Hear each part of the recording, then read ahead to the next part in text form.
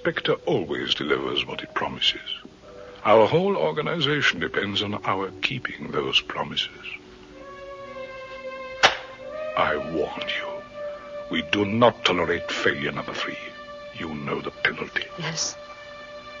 Number 1. Our rules are very simple. If you fail...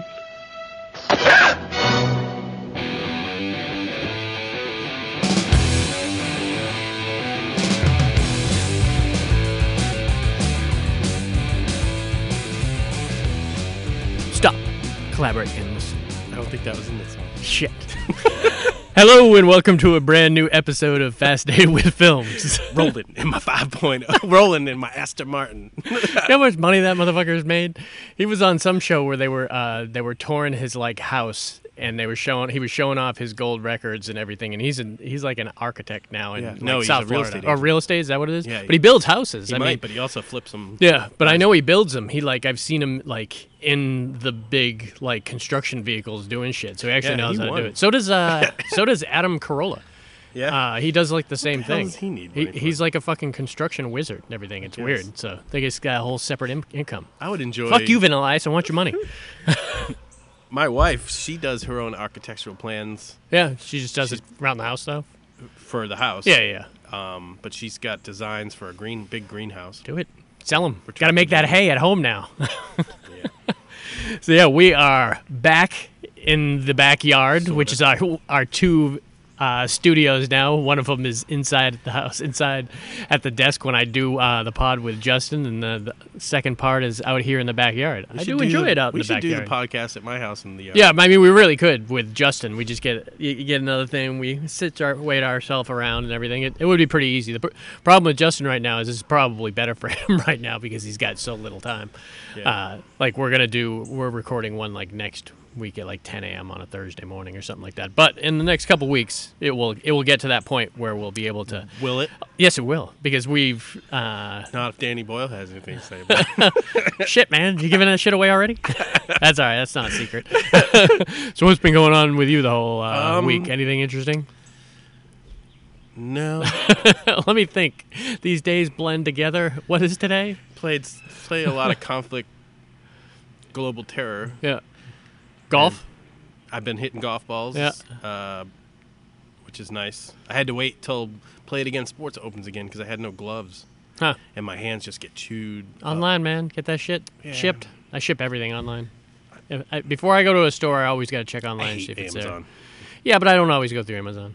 Amazon, is probably the shittiest because, and you wouldn't think they would be with a fleet of vehicles around every Even city that, now. just the idea of them is shit. Oh, well, that's true too.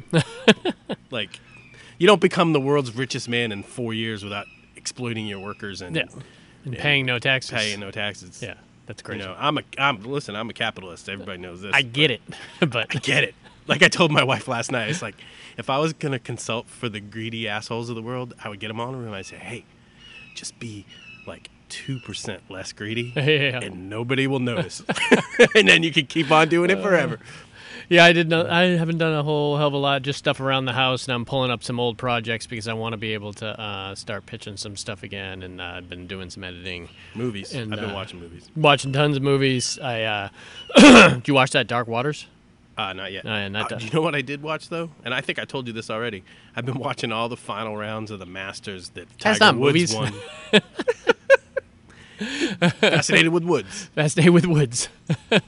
Yeah, I mean, every once in a while I could get into those old ones and everything, but without knowing the rest of the players, it really hinders me. It was fun back in the day to watch golf on TV when I knew every player. Yeah. Now it's just like, all right, I'm here just to see what Tiger does. Yeah, I mean that's interesting. It's like watching Jordan go out there and play and only being interested in Jordan, but. Yeah, that Dark Waters I watched this week. I just bought it because it was at Redbox to like rent for $2 or own for $6, and I said, some of those movies you're Just gonna make like. you a deal. Yeah, You can't deal. turn it down. Yeah, I mean some of those movies I know I'm gonna like before I even watch them, and I had seen that trailer and I wanted to see it in the theater back in the day. Remind me again. That was the It's DuPont. Mark DuPont. Ruffalo is a like corporate lawyer who defends corporate. But someone in West Virginia where he lived in West Virginia where he grew up, and his mama told the neighbor guy, hey, call my son. He's a lawyer. He could help you when he has a problem. He has like 190 cows that just drop dead on his property. And DuPont's been dumping chemicals in the back there for like 30 years, and no one's done shit about it. It's kind of like Aaron Brockovich with Mark Ruffalo and everything. And it's crazy when he like comes to him and he's like, I defend corporations. He says, yep, well, now you're going to defend me. And he gives him these tapes and he brings them out on the farm, and like the farmer's like taking pieces of cows out of his freezer. He says, that's a brain I pulled out of a cow. That's some teeth I pulled out of a cow, and they're all nasty and everything. He says, you see shit like that? He says, I'm feeding my family this shit. He says, and he realized how wide this shit goes. It was good. You'd love it because it's like It's right in my alley. It's right up your alley, and it's like investigation. Well, it's totally. He drops like the boxes and goes through them, and like for like 15, 20 minutes. All the different quick cuts of what's going on and the money that's transferred and who's involved in it. It's fun, man. It's funny because the favorite part of my job now is research. Yeah. If my client says I want a strategy on how we can do this. Yeah. I always liked research more research, than man. anything else. It's fun. It's like being a detective. And you can do it from home. And you can do it wrong. Yeah, which is a bonus. Anyone that had those remote jobs before this thing hit, their life has not changed one bit. Like if I put on my resume now, I've been doing all of my work remotely for the last 4 years. Yeah. I mean, that's got to help because everyone else is trying to learn a whole different way of doing things, It's the hardest part about working from home, and this is getting off track, is is not watching movies. We always begin with the first 10 minutes of bullshit. The hardest part is overlooking all the distractions that your home provides you. Yeah, well, that's the thing. I was telling Christina yesterday. I said, I'm not currently writing a script right now, but if I was, I sure as fuck wouldn't be doing it here. Because she was having trouble concentration with like 3 or 4 things going on. I said, I get it. You want to go out and you want to do it someplace else. I just got to be detailed. Scheduling. I can schedule myself and say, okay, from 9 to 11, I'm going to do this. And then from 11 to 12, I can slack off and do nothing. Well, that's the thing. You got to give yourself, like, when you get up, the first 3 hours, hardcore, do stuff, and then you can give yourself some time and everything. That's kind of how I do it. Unfortunately, in those categories, I put movies I need to watch for the pod on there, so that sucks up. I watched 2 movies. I watched 2 movies yesterday, and it just sucks up 4 hours. I mean, it's fun. It's a fun 4 hours, but 7 this last week. 7? Like from the pod or other ones too? Pod. From just the pod. So you are familiar with some shit 7 here. And there's a bunch of other ones that I'm really familiar with. Yeah. And then there's a couple that I'm kind of... Yeah. This is a great category right here, man. One of my favorites. This category could go... We could have picked a top 30. Yeah, we could do a part 2 either. We could do a part 3. Yeah, we could do a part 3 because there's a lot. Just because of number 4. Or the sequels in number 12, or the sequels in number 5. I mean, there's a lot of really great stuff that they've done with spy films over the years. A lot of British, a lot of Russians, a lot of German spy films out there. One on here is German. Yep, one on here, and they've got a lot more. I mean, there's like 7 Hitchcock movies that deal with spies, and we didn't pick. We picked one of them. We picked one of them, but there's so many of them. Yeah. So what happened is we went through and we picked 12 really great spy films, and we're going to talk about those today. And don't be upset if one of your favorites is left off here and everything, because it will probably be on a part 2. Yeah, you can't do them all, man. Yeah, we can plan for a part 2. That could be done in the next few weeks and everything. It just wasn't constructed as a 2-part episode, but we could easily construct it. Plus, I get to watch 7 more spy movies. Yeah, I know. Yeah, you just got to find them. You just got lucky that I owned a whole bunch of them, too. It's either that or you want to do serial killer episode next. We haven't done a serial killer, mainly because I feel weird about actually putting that in the title. That's my favorite. Dave's favorite. Dave's favorite. Paul's just here for the ride. You want to click me to clickbait on an article? Put serial killer. Well, that's true, too. Because I saw this article yesterday. It's like serial killers should... This professor, and this is going off, Bill. This professor created an algorithm that had put all the little information from murders across the country into a computer. And he started calling police departments and was like, I think you have a serial killer in Indiana right now. He's like, and list all the reason why. And he's been right like 3 or 4 times. I've noticed even with the podcast, you put a key word in there or you put something in the title and everything, people will jump on it more than not. The one like 10 episodes ago that had pimp in the title, very popular. Well, I tell you what, Not sure why. I do the keyword searches for one of my clients, and I always put in Madden. I always put in... Oh, that's funny. Yeah. I always put in things that aren't quite related, but Yeah. that people would want. Usually for this, I put like action, comedy, 80s, 90s, and then usually specific like this, I'll put spy on it and everything. And obviously always But movies if you put and films. like James Bond, that you're gonna get a Titties. yeah. I'm telling you, man. You just throw that in there and you're like, is that one of their keywords up there? Why does it say titties up there? I don't know. But I'm clicking on it. I might listen to an hour and 20 minutes through and not hear anything about titties. All right, so I say we go through this, man. Where are you starting? Well, let's go on to the top list, man. Let's go right down, man. List. All right, this first one, man, and this is the first one a lot of people don't know about. I have to always kind of introduce this movie to people, and I had I an found it interest to later in me. life. I found it a little later. It was the 90s still, and in the 90s I always appreciated it, but it didn't like fully appreciate it until I got older and I really enjoyed those slow, methodical movies. Yeah. And this is 1974's The Conversation. Yeah. Francis Ford Coppola. One of Francis Ford Coppola's like, I think he came out and said this was his favorite film, to be honest with you. Because anyone who doesn't know, Francis Ford Coppola did The Godfather, Apocalypse Now. He hated those ones just because of the stress he had. Yeah, I mean, that's probably part of it, too, that this was probably the one with the very little It's probably stress not on his it. best movie, but it's probably his favorite because it was so low stress. Really amazingly played by, and it's one of my favorite kind of acting jobs by Gene Hackman. Oh, yeah. I mean, he He was really awesome. had to do something different. It's very slow. We should also mention the great John Cazale. Is it John Cazale? He's the Fredo. I Yep. think that's what his name is.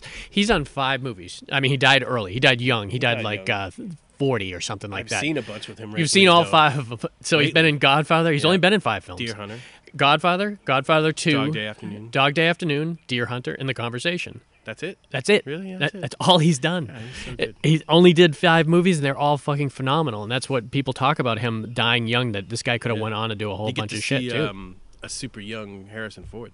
Really young Harrison Ford in a weird role. That scene where Yeah. they were fighting over that piece of paper, Yeah. over the folder. I thought that was great. So why don't you tell us a little bit of what's kind of happening in the So conversation? Gene Hackman's like a It's a similar movie to industry leading private investigator. Yeah.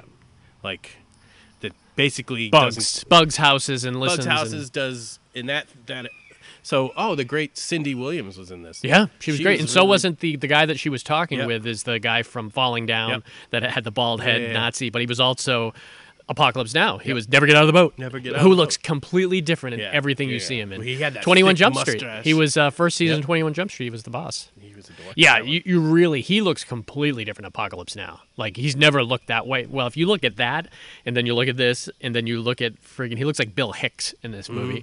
And then you look at him in Falling Down. Falling Down was a crazy role for him, man. So basically, he got hired for a job to tail this couple that were meeting, and It was a tough job. I mean, because they were meeting. they wanted to meet in a crowd, and they wanted to move Yeah. while they were talking. There must have been 30. This is a popular square. There must have been 30 or 40 people in that square having Yep. separate conversations. Yep. That's And- why it was so difficult and they needed the best to be able to go in there. And so they got the conversation on tape, and then they were back. He's back at his lab, like scrubbing it. And Yeah. he had some tension with what's his name. I mean, speaking of this He didn't movie, want to share anything with. yeah, with his partner. He's a weird guy. You know, he took this craft like super seriously. Mm-hmm. He was super religious. He was getting on people for using the Lord's name in vain. Yeah. And us just speaking quickly about this film almost is going to make it sound more exciting than it really is. It really is slow. So I want people to realize This going whole into genre, it. except for a couple of the Yeah, like action the spy Mission ones. Impossible ones and stuff like that. Yeah, Born there is a Identity. There's range. definite. Well, I guess there's a split mix. Yeah, this is a good one that has a barometer. You know, it's either the low end of being like very kind of, Or at the very high end. or the very high end would probably be one of the Mission Impossible movies, as And the Bourne the level of excitement that is. And this is definitely towards the lower, but it's fascinating to watch. I love the stuff where he goes to the spy the convention. the convention, and he Yeah. meets that And that asshole one from. dude- was he on Three's Company? No, he was on Beverly Hills Cop 2. Beverly Hills Cop 2. He was the asshole. That's That's boss. Why is he talking? Yeah, he was really good. He's perfect for playing that loud-mouthed asshole and everything. It was so strange that he went out with them for drinks, Yeah. but then he brought him back to his lab. Remember it? Yeah, it was so And unlike his character, Fredo but I liked it that he did it. I did. That you could see that he's trying to fit into a group of people because you could tell this guy has had some stuff in his life, and he had a job go bad. Remember, it ended up getting somebody killed because of something that he had done. So he was kind of probably why he. he was kind of weary But about he what had was a going conscience. on. You could see that he thought. So it was. There's a weird twist in this movie. Are we spoiling this? Well, you could There's a spoil weird- maybe spoil the what happens at the party when he wakes up in the morning. I don't You know, remember when that girl Oh, flirts she with stole him? all his stuff. Yeah, she stole all his stuff. Stuff. That he had been recording and Yeah, everything. yeah. So at that point, he realizes, oh shit, what's on the audio? Well, we don't have to mention that big actor and where Because you what thought the they were whole going thing to was. kill. You're watching and you're assuming that a certain outcome is going to happen. Yeah, and it happens the other way, and It it's happens the other way. It's really enjoyable to watch kind of unfold. What's also enjoyable is he kind of loses his mind at some point just Oh. because of the job that he's doing and what must he have had fun in knows. that last scene. Because there's a scene where he's very just last scene. is it at the last Very scene? last Yeah. 3 minutes of the movie. Is Well, then we won't mention it, but it's really great. It really shows how kind of when you're that much in your mind and you're obsessed, and Bug. you know the. You know the inner workings. You know it's like Snowden. Snowden, I was It's like just gonna Snowden say. saying, "Don't. You got to cover your webcam, dumbass." He said, "You don't." He probably checks the phone lines every time he comes in. The idea that people leave their webcam without a sticker on top of it to him has got to be the most ridiculous thing in the world. Because Unless you don't give a shit. I mean, if you're using it, do they have a device that you can swivel up and swivel down? Because that seems like a device that you could attach to Mine- your thing. Because everyone's using stickers, Mine basically. just has a camera. Right Yeah, I think there's a good way. There's a good product out there that they can build that clips at the top and just swivels up and swivels back. Because people are using that shit now more than ever. That webcam because of the zoom. I haven't even tried with mine. I can, but my internet's not. Why does everyone good else's internet is awesome? Because everyone I've seen of those zooms, there's never a fuck up on it. Yeah, It's weird. Everybody else has awesome internet. Oh, that except must be me. it. All right, just internet service. Yeah, is that what it is? Yeah.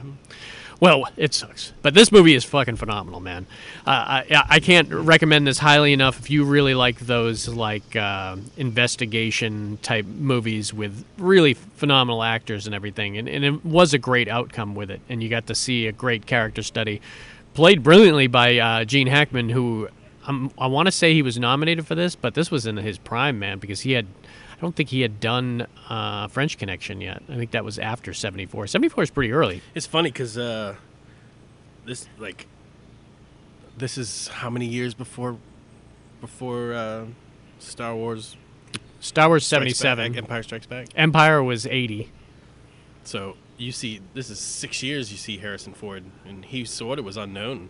Well, I mean, you go to the New Hope first. That's 3 years. That's So right, it's but that's before right. 3 years. Apocalypse Now, I think we saw him only in those minor roles. That one scene. Yeah, and that one was scene also when he- Francis Ford Coppola. Yeah. It's great. I When can't. he got the audition because he knew Francis. Oh yeah. Francis right? Ford He's Coppola's friends with, Steven what's his name? Spielberg, George Lucas, and Brian De Palma were all best friends And they at this shared time, castings. and they shared castings and they shared information and they helped each other. And this was back when Wasn't the Francis greatest Ford American Coppola. hero dude supposed to play Luke Skywalker? He was going to play And then he Luke, went and played, and he went and Carrie instead. William Catt.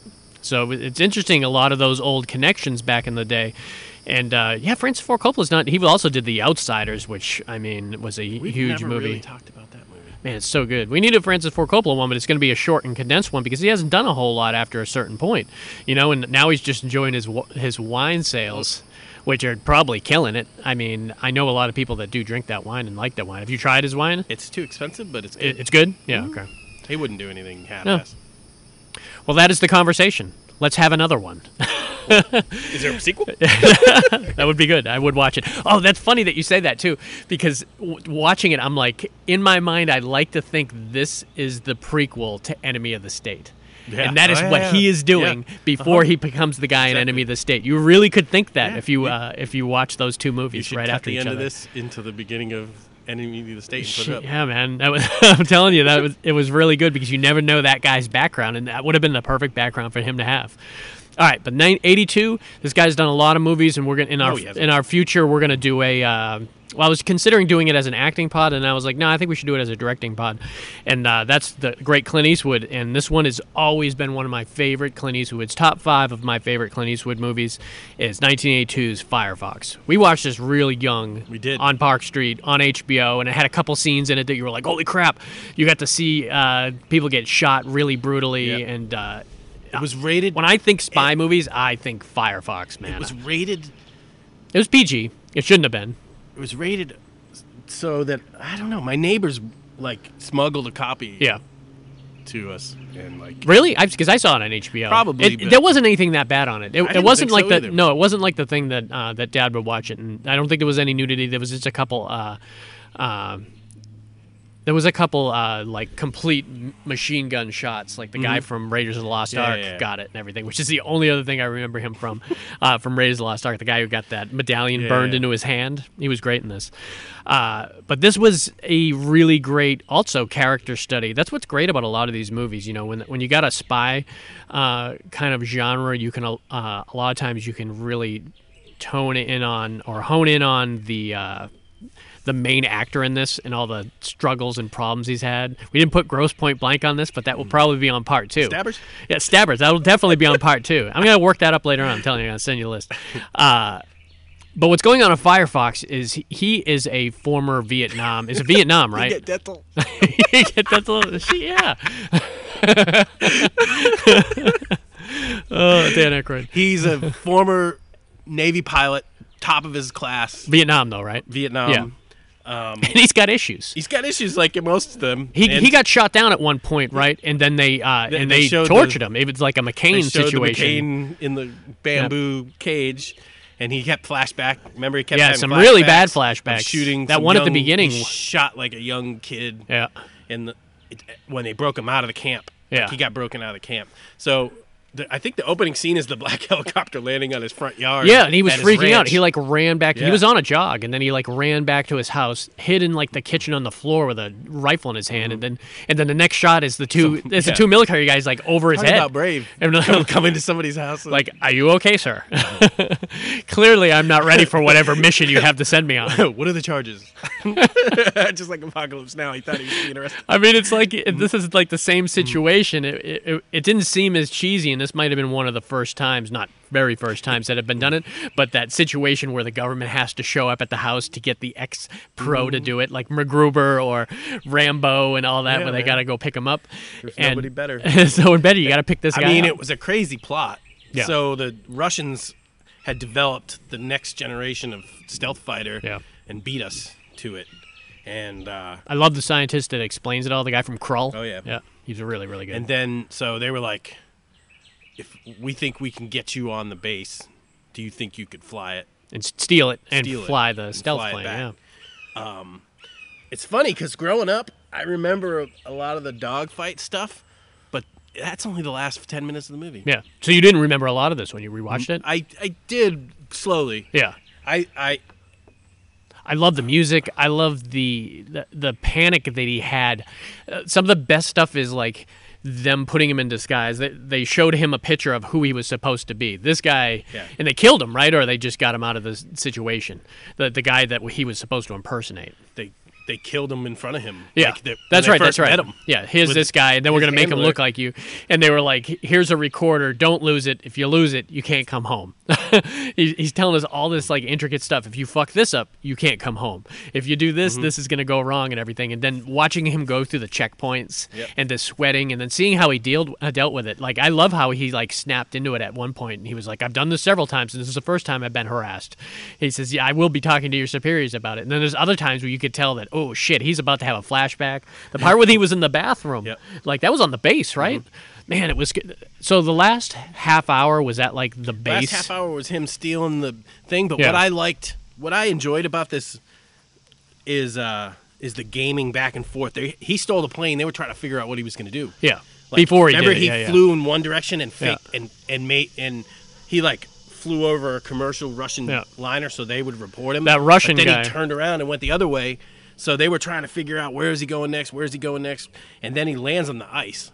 That was Yeah, pretty yeah. cool. I also, because he had to refuel. I had to refuel with Man, that. but I love even going earlier back that stuff with his handler, that like rough and yeah, gruff yeah, guy yeah, that like yeah. basically gave his life for him at some point. He's like, I'm not as important as you. Can you really steal this plane?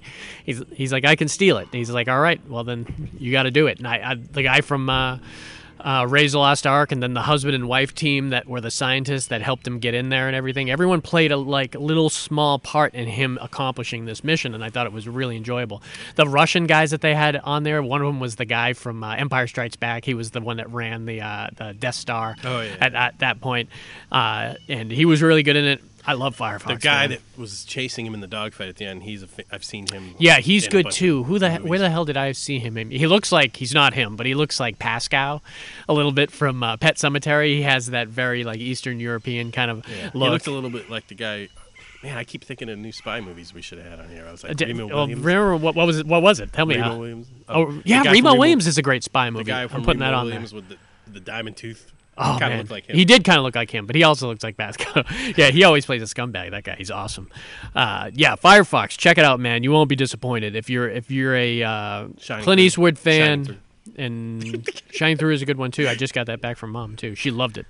All right, this next one. This is one I've only seen once. I saw it in the theater, and I think this was a remake of a British series or movie. I can't remember. I know it was a remake of the British one, and this is 2011's Tinker Tailor Soldier Spy. This was one of those films. Very rarely has it ever happened to me where I watch it and I don't quite understand. Yeah, it's a very confusing movie. I had to go super back. confusing. And only the third time Yep. was I able to watch it through and connect all the dots. Yeah.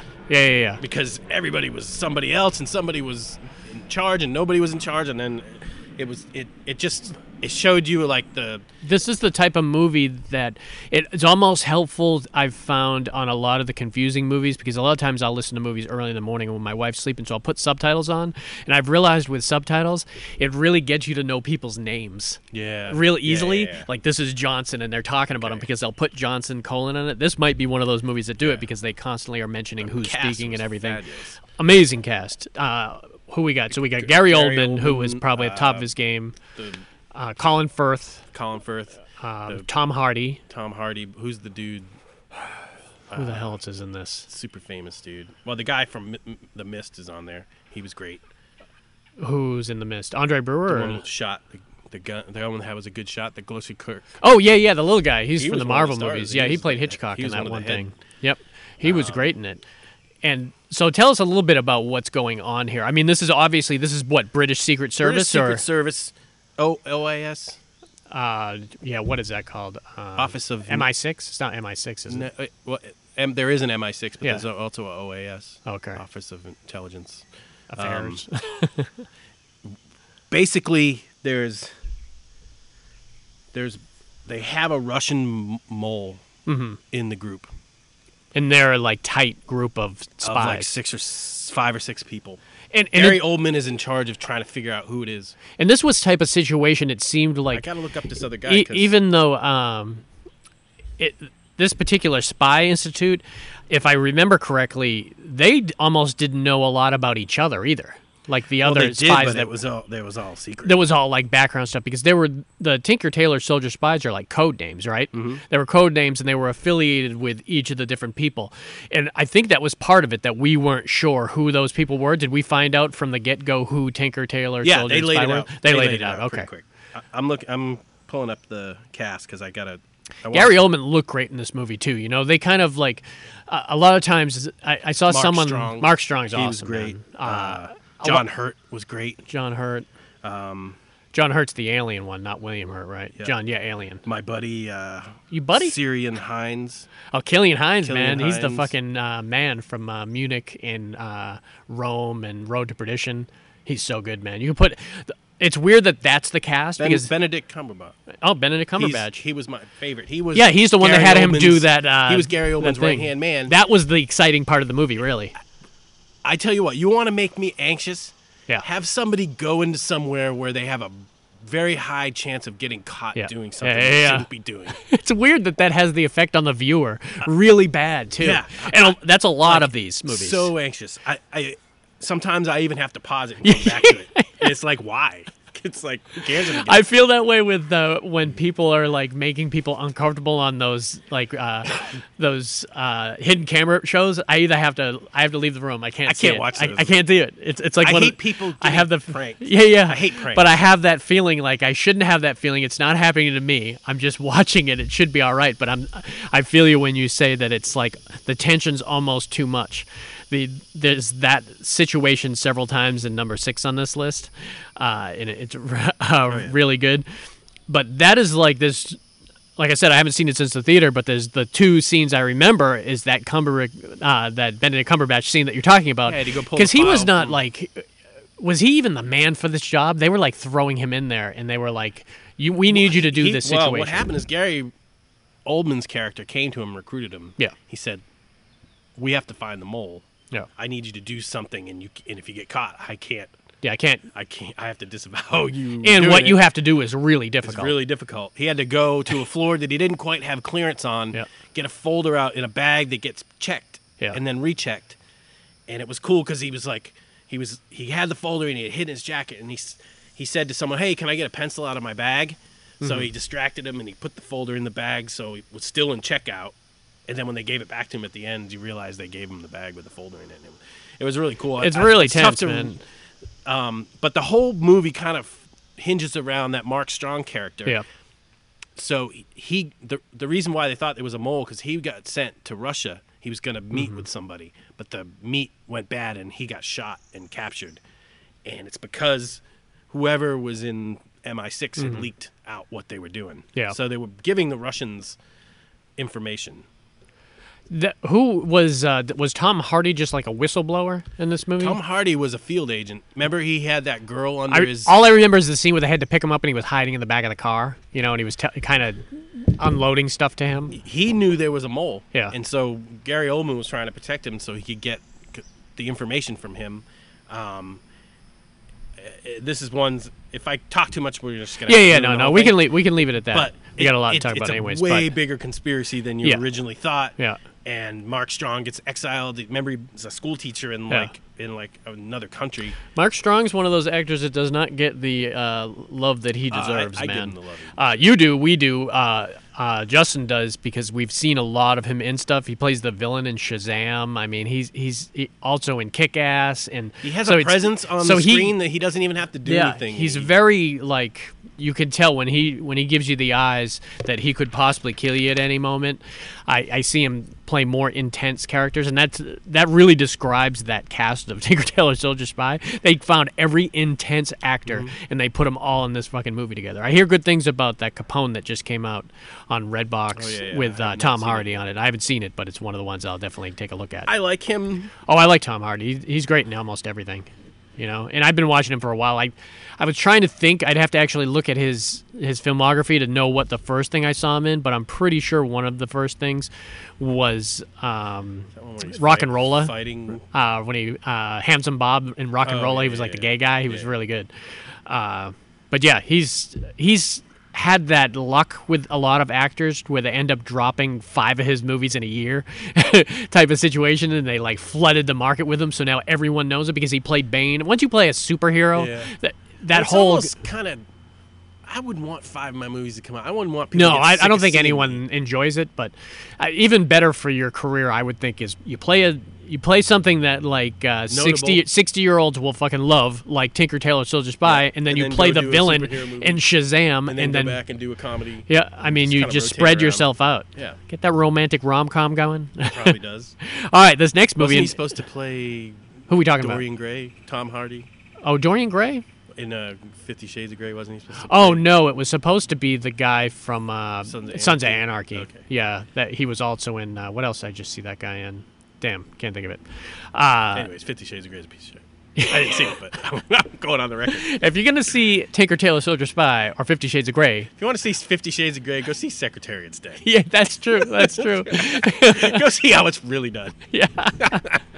All right, so number 4, and we really could have gone 1 out of 25 ways with this flick right here. But we chose And we chose one of it. Was The number 2, right? Yeah, we chose. in the- Yeah, Yeah, number 2 out of the 25, and this was so the James Bond franchise. We couldn't do this pod in part 2. We can put another one in there. course. That was great. We won't do a Sean Connery one. So it's what we picked here.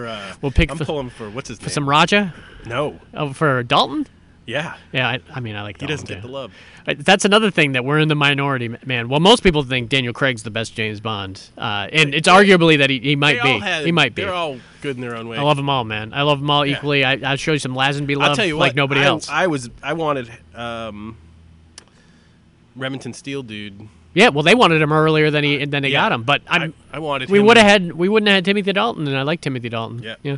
All right, so the movie we picked for James Bond's 1963 is From Russia with Love. Yeah. Because this one's a This one classic blew them spy up. film. This man. blew this franchise up. Oh yeah, Dr. No came out and people were like, all right, this is kind of cool, but with From Russia with Love, it really was this It was made grandiose thing.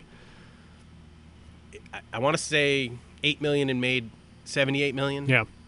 Or something crazy like that. One of my favorite Robert Shaw performances in this, and I remember when we just watched it like a few weeks ago, I had pulled up I paused the TV and then pulled up a picture of him from Jaws, and I was like, you know this guy, right? And he's like, oh yeah, it's the guy from Jaws. And I said, can you believe that's that guy? And pointed to the screen because he is like, I mean, he is built like a brick shithouse, and he had like bleach blonde hair, and that scene at the beginning because basically they show the Russians are like training these like hand-to-hand Live combat death like death scenarios. squad or something of Yeah. like assassins. Well, and they everything. had Sean Connery do that. Remember they pulled the rubber mask Yeah, they off? pulled a It rubber was mask so on him. It was silly. really fun. Very similar that was done in like the Man with the Golden Gun at the very beginning when he's hunting Oh, yeah. James Bond. It's not really James Bond. You think he's hunting Roger Moore, and then they pull the mask off, and it's just some lowly guy that he must have got the guy You to don't agree even to have a wear. name tag. You should just lay down right now. And I'm gonna put James Bond's face on you. He knew about it. Well, they both knew about it. So the other guy is like they're testing these like hired assassins, and so you got to see at the very beginning of the movie Robert Shaw like choke out and kill Sean Connery, and that's how the movie starts. They had a that lot great of character, this was that great little Russian. She was girl. awesome, man. I She's love the one her. they kind of. So much of this movie was This and Dr. No. Was this no, not much Dr. No as much as Goldfinger. Goldfinger, From Russia with Love, and You Only Live Twice, in my opinion, is what they based a lot of the Austin Powers movies on.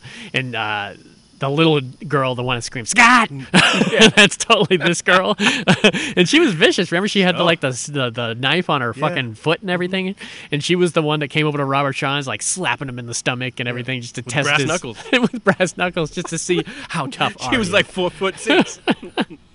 So, I mean, they had what was great about From Russia with Love is James Bond had already been established in Dr. No, so they didn't have to worry about. They knew you knew who Q Branch was and M Branch, and everything, and it kind of set the standard that we were going to see in all these movies going through it, and which made most James Bond fans love is you knew you were going to see Moneypenny, you knew he was going to visit M, and he was going to get his orders, and you knew he was eventually going to go to Q Branch, which they back in those old ones he like came to the office. Remember, he just like would walk into the office. There was like 4 or 5 of the Bonds that was like that until they were like, let's get this motherfucker a lab, and we can be blowing stuff up. This was Desmond's first movie.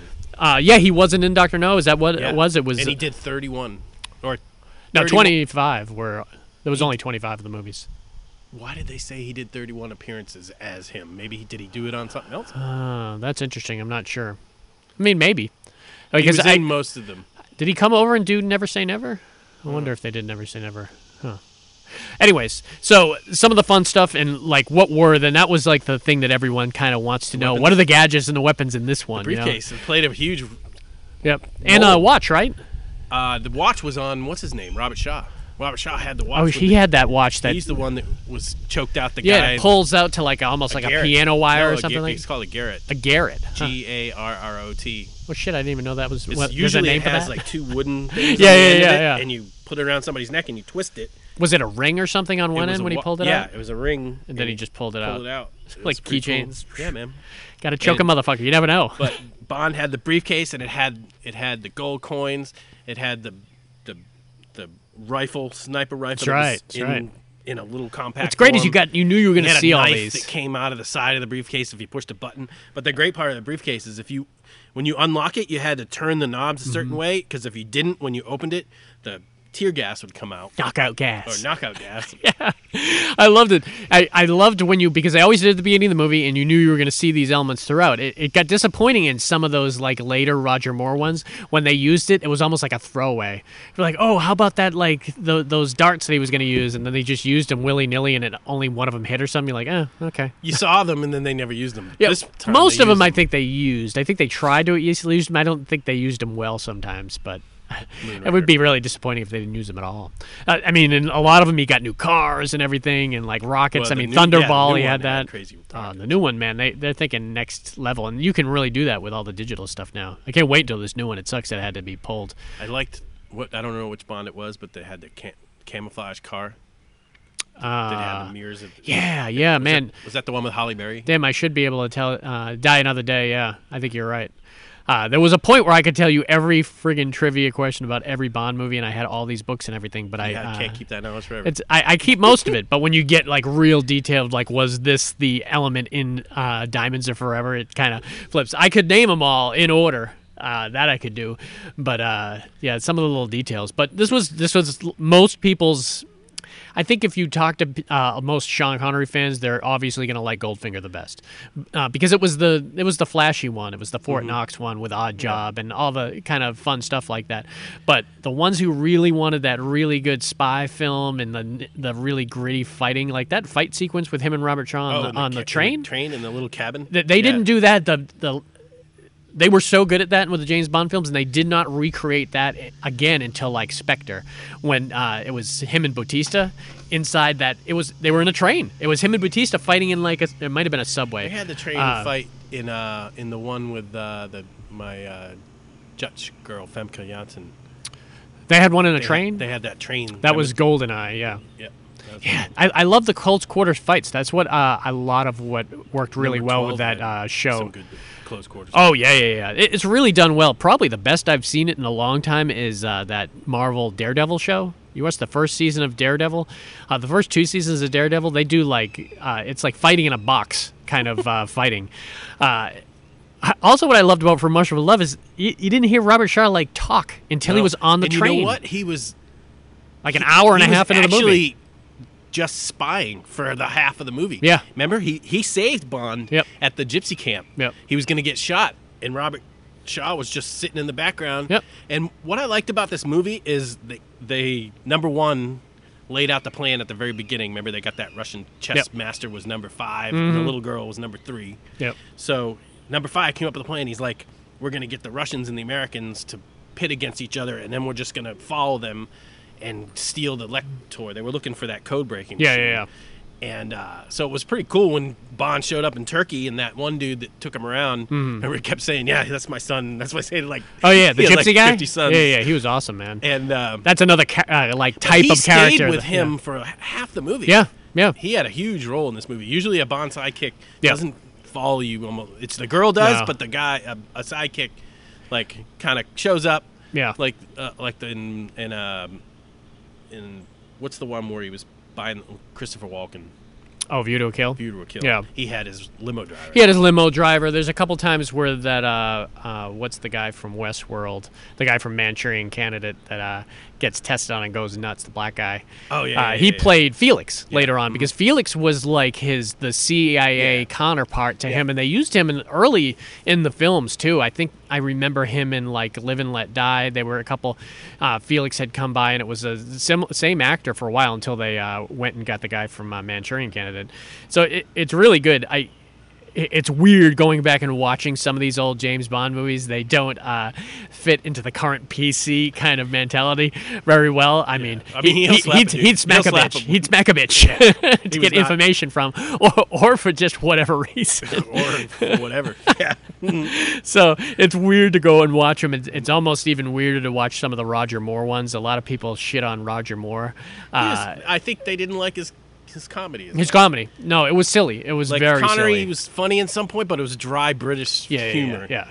And whereas then the other one was kind of like over the top. Moore could pull that off, I always thought. You wouldn't try to do that with Sean You just don't Connery. have pigeons do double takes. Oh, man. Yeah. Ever. There's some of those ones in the middle editor there. on that should have been shot. I mean, people must have been losing their shit in the 80s. We grew up with them, so it was like us. We were like, that's awesome. The 8-year-old Paul loved it. Was Moonraker. Was that the one with the ice skating girl? The girl that ice skated? She was Olympic ice skating. No, that was For Your Eyes Only. For Your Eyes Only. Yeah. I love that. That was a really good one, though. That was one of those I had a crush ones. on that little ice skating girl. They got rid of the silliness for that one. But before that was Moonraker, and Moonraker, it jumped the shark with Moonraker. With Jaws finding the other dorky girl in space and shit like that. And then he crashed back to Earth and lived. Man, there was some... That was the jump the shark moment. I mean, there were moments for me in The Man with the Golden Gun. Because, like, with The Man with the Golden Gun, you had to deal with... that Louisiana cop from Live and Let Die that happened to be in Thailand at the time. But he was in 2 of them. Yeah, that's Thailand. Okay. He was in Live and Let Die, Dying in the Bayou, and then he happened to be in Thailand. Looks like that Super Agent guy.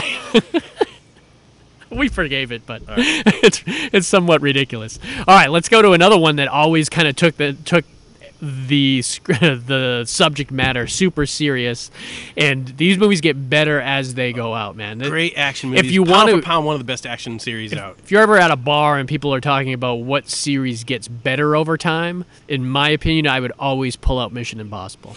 Mission Impossible, and we've picked the last one because, in my opinion, I think it's perfect. It's damn near perfect Mission Impossible movie, and that's Mission Impossible. I'm going to get them all Fallout. confused, so I'm going to let you do the storyline, but I remember it as soon as you Yeah. talking about it. Well, So just some backstory. I like the first one, the first Mission Impossible, the one that was done by Brian De Palma. I thought it was very inventive. This one was done by the same guy who's done the last like 4, and damn. I'm not sure who it is. I think Christopher McQuarrie. It might have been Christopher McQuarrie, or he's the writer or the director. I think Christopher McQuarrie is actually the director, who was the writer of Way of the Gun. And I think he's got a brother in the business, too, that he teams up with every once in a while. But that first one with Brian De Palma, I thought worked good with how Brian De Palma's shots are. You know, those super close-ups or the crane shots and everything. And it was fun and it was inventive. And I really disliked 2, 3, and like 2 and 3. 2 and 3 were kind of bad. And then they came out with like Ghost Protocol and the other one. Alec Baldwin was in that one? That's where I think he started. Yeah, Ghost Protocol, and that's when. Earlier on we had Simon Pegg and you had Ving Rhames. This is the whole team together. This is the whole team, and in the past Ving ones, Rhames was only in it for a little bit, right? He was in this one for a lot more than he was in the previous. There was one where he just sort of showed up at the end. Yeah. And was like, hey, Yeah, and then they realized that the one before Fallout was really good, too. I always screw up the timeline of which one it is. Element. But this one was so good, and they had some of the best female actors that have ever been in the Mission Impossible movies. Is this in the this one where one, I get the 2 girls confused? Yeah, well, most people do because they do look very similar. I remember seeing it in the theater and pull them up side by side. Yeah, they do look. Which one is which. But it also deals with that really striking blonde girl that was in the. Remember, she was playing the orchestra where he first met Henry Cavill. Yeah. And Henry Cavill and him had that fight in the bathroom. The blonde girl, they eventually hired to be in that Hobbs and Shaw. She has to pull her picture up, man. I can't remember her name, but Justin, where are you, man? She has such a striking look, and I can't remember her name, but she's really great in this movie. Norwegian I think Rebecca Gayhart's that's the other. That's the girl from Jawbreaker. Sorry, but she is also someone that has that same type of striking eyes. So what's going on in this one is like Dave said, it's got Simon Pegg, got Ving Rhames, who's the girl played Tina Turner. Damn it, her name escapes me right now. She the one that was in the motorcycle in this? No, she was the one that was pitting the CIA with the Tom Cruise's kind of area and putting him involved with Henry Cavill. So what's going on at the very beginning of the movie? They fuck up and they lose the briefcase with the bombs in it and everything. And remember that great scene at the beginning where they it was such a great opening where you think that they play that fake news report in the hospital room for the guy watching it and everything. And he says, well, now you can tell us what's going on and everything. And you realize that they just tricked him and they moved the partitions and you realize he's not in a hospital room. And the report that Wolf Blitzer was just doing, he walks out and you're like, holy shit, they got Wolf Blitzer to be involved in this, and then they pulled off the thing, and it's not even Wolf Blitzer. You're like, holy crap, man! These having the ability. Those later ones, you have to be careful because they make those on-the-spot masks. Yep. That that are And in it's- the voice it's- recorders. It's like It's tricky. Anyone could be anyone. anyone can be anyone. And it's enjoyable when it happens Yeah. because a lot of the times, and you should be expecting it, but they wait until the right moments where they Mm-hmm. think the audience is not going to remember that the whole mask trick. So they did it at the beginning, and then they did it about an hour and a half through the movie, and I was like, oh shit, here it comes. Now, did this have the Dubai scene in it, or was that the other? Which one's the Dubai scene? when he's crawling up the building side of the building? No, that's earlier on. That's See, I get them all confused. This one had the great Halo jump, man. Oh, that was the awesome. really, and it also really had did that, too. he did really he? did that, and most of the stuff you see Tom Cruise somebody is else gonna wanted do to do it. Cavill wanted to Henry do it, right? Cavill. Cavill wanted And to they do were it, like, and no. Tom Cruise is like, dude, I can really respect that you want to do it, but I've been doing it my entire life, or I've been doing it for the last 20 years. I've been training to do this and everything, and it's not that easy. He says, so you probably can sit this one out, and he did. Plus the insurance company. said- Yeah, the insurance. Being a Scientologist is the only reason that they can sign off on the insurance of Tom Cruise doing any of this shit, and it's a miracle that he hasn't killed himself doing half of these stunts that he does for these movies, man. And I mean, this is the one where he hurt his think he foot tries on to. big time. I mean, everyone's seen I the think clip. if he died doing a stunt, he would die happy. Oh wow, I would. I would be happy that he died for his movie. Not that I dislike him because I'm not the biggest Tom Cruise fan, but I love Tom I like Cruise him in movies, man. Tom He's Cruise a wackadoo movies. in real life. Yeah, he's crazy, Like- but he does. And I think what he does best is the Mission Impossible movies. I remember we watched this in the theater, and there hasn't been many times. There's so much to talk about this movie. I don't want to talk a whole lot about it. The key points is Henry Cavill is fucking amazing in this. That Whole end sequence. the with whole him, end sequence and the scene in the helicopters bathroom and are all that so stuff is good. crazy. Only a couple times in the last probably 5 years, maybe even 10 years, I've had like not major but slight vertigo watching something, and it's always in the theater because they make it so realistic now. And that scene at the end in Mission Impossible Fallout when he's on the edge of that cliff and they are fighting, and there's no safety nets and everything, and you're like watching it. It really gave me that. Like the good son. That and the Rampage movie, which was a crappy movie, but I talked about it on the last pod, where they were on top of that skyscraper and the skyscraper is falling down in the city. And you're seeing the camera angle and you're looking at it, and I'm like, whoa, man, this is really intense. I'm not sure I would feel it at home on the couch more than I was at the theater, but the theater it had an impact. And so did Fallout. I remember when I saw Fallout like twice in the theater, but I remember when we saw it, I'm like clutching the like friggin' sides of the chair. When you're clutching the sides of the chair, you're watching a roller coaster of a movie, man. And when we got out of that movie, we both said Tom Cruise needs to do these suckers now because he's getting old and he could totally nail a couple more of these. And that's exactly what they did. He's making 2 at once right now. I bet he's still doing them during the quarantine because Probably. I'll film myself. Give me that Everyone camera. gets tested every single day. He's He's got all is self-isolating together. Tom Cruise bought all the tests. That's why no one else can get them. I need them for my movie, man. So they're going to come out. I would assume one's going to come out in 2021, and then they'll probably drop another one in 2022, which is great because Here's a weird question. Do you think there's going to be a gap in new releases since production's mostly like a year from now? what do you mean new releases? Like, they're pushing everything back. I mean, I know. So there's going to be, since new things aren't being produced, there's they- going to be a gap. It Eventually. seems like there's a good amount of stuff that they've decided to put on demand, just for an all-out.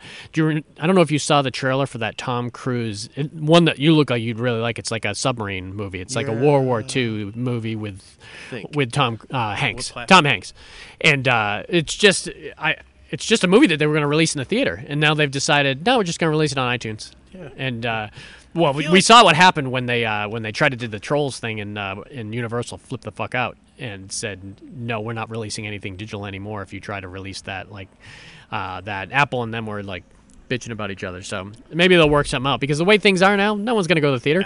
So what's your choice? You're gonna release it in the theater and you're gonna lose money because people aren't going to the theater, or you can release it at home where everyone's gonna buy it. I mean, you got to make it affordable. That's the thing. Yeah. $8. The same price of a movie ticket. No, But you don't even have to. the problem is you're losing it Yeah, with but the here's 10 the people thing. that you go with. The people that really get. Yeah, that's true. But the theater makes a bunch of money too. Oh, so yeah. the theater loses money. They're gonna have to like, figure movie something out, theaters man. are Screwed. for Yeah, now. they're really gonna have to figure something out because I have no Twice interest in movie. going to a theater anytime soon. And yeah, I don't see most major movies are November, so There's nothing. This is going to be a shitty ass summer. Can you imagine? Because summer movies are the big blockbuster movies, and they're not releasing shit. I mean, that friggin' Black Widow was supposed to come out, not coming out anymore. All right, this next one. Let's moving on down the road here. Going all the way back to 1992. I loved this movie so much when I saw it in the theater. I think I saw it in the theater 3 times, and when it came out on DVD, I had to show everyone. And this was 92's Sneakers. This cast was pretty awesome. God, the story. This is such a great spy movie, man. Too many secrets. That's what it all boils down to. I mean, the great Ben Kingsley. It had Robert Redford. It had Sidney Poitier. River Phoenix. River Phoenix in one of his. Dan Aykroyd. Dan Aykroyd was great. And then it had David Strathairn. David Strathairn. Mary McDonald. Stephen Tobolowsky. Yeah. My voice is my best. Verify. That's what I only remember. I just lent this to Mom. I don't know why I remember just that line. I just lent this to Mom, so we won't ruin the ending in case she's watching. There's so much the going on in this flick, though. So what this small group of ragtag kind of guys are doing is it was told perfectly by that woman at the bank who's like cashing him his check after they did the job, and she's like, let me get this straight, you break into people's places to make sure that people aren't breaking into their places. She said, yeah, basically that's what it is. And so what they're doing is they're testing people's security. Yeah, you know, they're a rogue group that goes in to do that all the time. Yep, and it's not the CEO of the company doesn't tell like everybody else because you can't, because you have to. How are you going to figure out if you can catch him? It's really a tricky thing, and it's one of those things that I would think you would understand. Make sure there's no guns in this. But you would have to be pissed at like your own security. Or if you're the head of security and realize that you've been had. Well, it's almost like, I've never seen the show, but it always intrigues me, is that undercover boss. Yeah. Similar. It's like he shows up and he pretends he's one of the workers, and then you get to hear he puts a big fake stash on. Because, listen, the people at the bottom working for they have don't a know complete different opinion of you than you think they have. But the way I think, if someone's coming up to me and asking a whole lot of corporate questions and everything, it almost seems shady to me. I mean, it's very similar to like secret shoppers when you think about it. You know, the secret shoppers that go into like grocery stores and they just evaluate everyone's kind of ability, and this person greeted me and this person didn't, and that type of thing, and then they make their stuff. Somebody better not hire me against Hitchcock, because I went in there to get a rotisserie chicken. That's all I wanted. And that's all I wanted. And this other lady was walking around. She's like, I'll get you chicken, no problem. And then she went and started telling a story to one of her friends. Okay. And one of the other ladies behind the counter is watching me. Yeah. And I'm turning to her. What's going on here? And, she's really super uncomfortable. And finally, it was like 5 minutes. Yeah. And she came back 3 times. Oh, I'm sorry, I forgot. And then she'd go and tell a story again to one of her friends. What the hell, man? I just want a chicken. It's right there. It's right there. Put the chicken in the bag. Just put it in the goddamn bag. Give me it. 10 I'm seconds. a super stopper. You're fired. Yeah. What were we on? Oh, Sneakers. I had to get that off my chest. So it really kind of goes back. Oh, maybe we didn't mention Ben Kingsley. I said it. Oh, did you? Okay, good. He's literally the first name. Because he was really good in this, and this was like the first time we had seen Ben Kingsley in like one of those fun roles for a long time. I mean, he had played Gandhi, and then he had done a couple little minor roles, but this kind of brought him back, and he was doing a lot of stuff after this movie, and. Does it start with that backstory with him and Robert Redford when they're kids and they both get caught doing the fucked up shit at like college? They're like breaking into stuff that they shouldn't be doing, and one of them gets caught, and one of them doesn't. One of them runs, and it almost completely alters their lives, you know, to the point where Ben Kingsley gets caught. Because Ben Kingsley gets caught. Resentment against Robert Redford, and Robert Redford doesn't, and their lives turn out completely different. And basically, it kind of makes one the good guy and one the bad guy in this movie, because what happens is they do a job. So they get hired to do this job, and then they do it, and they realize that what they picked up on this job is something big, and that they shouldn't have it. And I love when they start figuring out what it is, and what they find out is they've found they found like a black box kind of code breaking machine that code breaks anything. You want to get a NORAD, click, you put in that special password, you're in NORAD, and you can do whatever the hell you want. That's a great spy element that they use. We're getting dive-bombed here with Hawks. That's fine. It's part of it. You missed me say cue the Hawks. You got to train, man. That's my drone. All right, go ahead. What were you saying? It's a good spy element. The black box. The black box, because the next one had that same thing.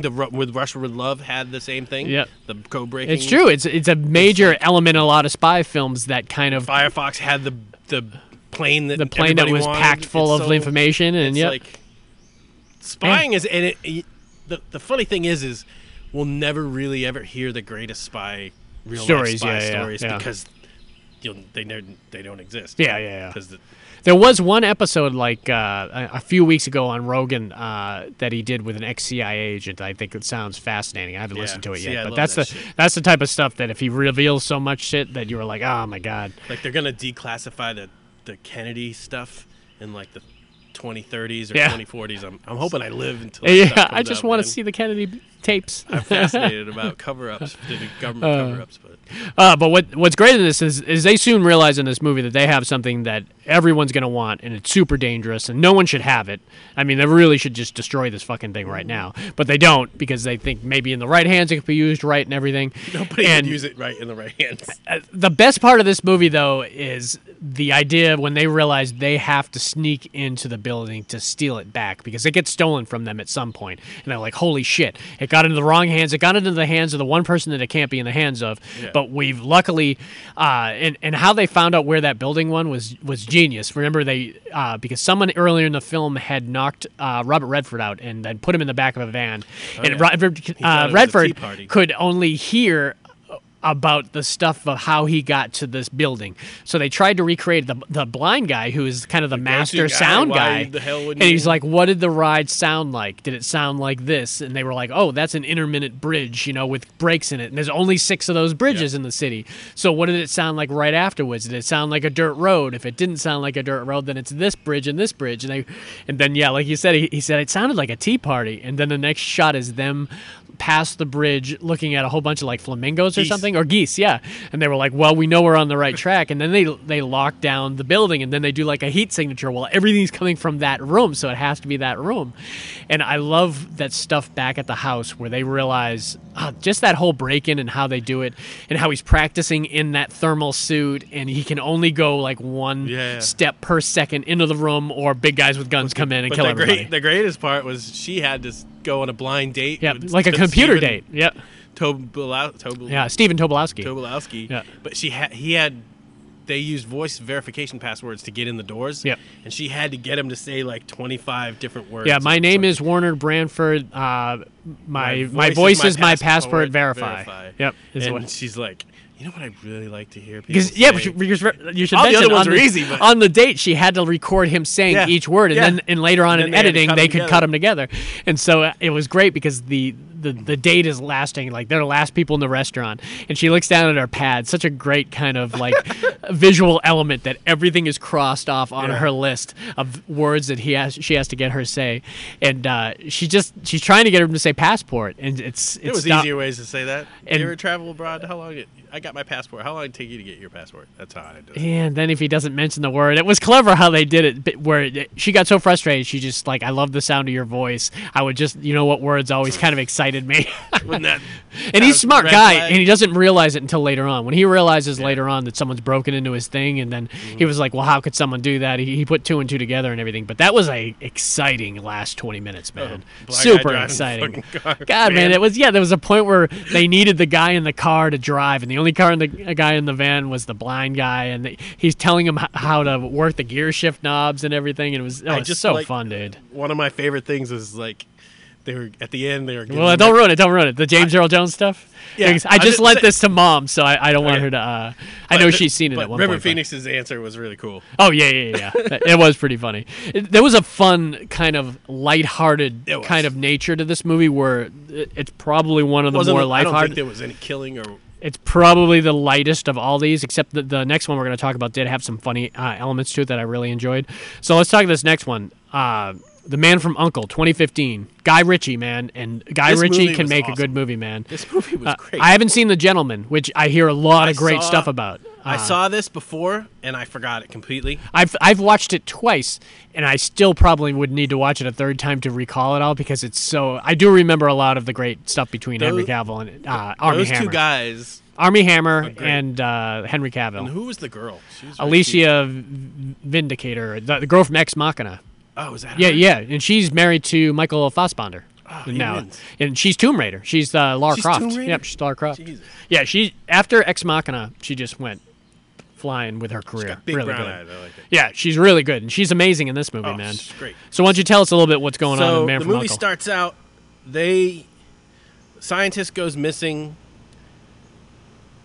His granddaughter, which is her. The scientist that goes missing, isn't that the guy from Mad Men and Chernobyl? The guy who hangs himself in Mad Men, the Yes. British guy, Jared I think so. Harris. Jared Harris. I think so. Yeah. So he goes missing, and so they have to go and get her out of. She's in East Berlin. Yeah. This takes place in the 60s. Yeah, it's like 63 or 64. It's So- a great period piece too. Full on Cold War. Yeah. East Germany, West Germany, Yeah. and Henry Cavill is a U.S. spy. Yeah, very similar to like Mission Impossible Fallout, with you have the American guys having to team up with with another kind So of. he goes over, and he tries to get her out. That opening scene is great because the Russian guy with a great accent, played Army by Hammer, man, and he's Russian actor. interesting. He's really great in some roles, and other roles he seems a little stiff. So it's great that he plays the Stiff. the German guy. Is it German or Russian? It's great that he plays a Russian guy because it's naturally that stiffness really I just goes like with that how character. They said he was kind of a sociopath. Yeah. And he did the finger tremor before. Oh he yeah, beat the shit out of yeah. people. That was a fun little element. That's perfect Guy Ritchie thing because Guy Ritchie loves those close-ups This and those music quick for cuts. this movie was phenomenal. Really good. He You know, spends more time getting the music right. yeah.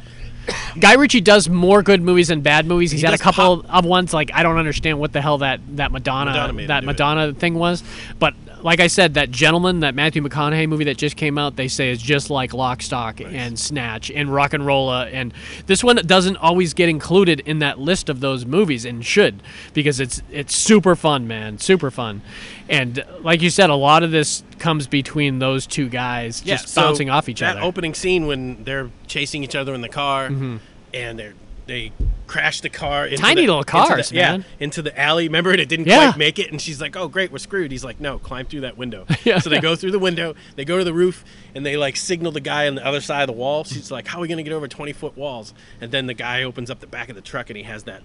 Shoots the catapult line and they zip line and Army Hammer jumps on the zip line, but when they get to the truck they just back the truck up and you see Army Hammer Yeah, like yeah, lower, just getting lower. goes right to the fence.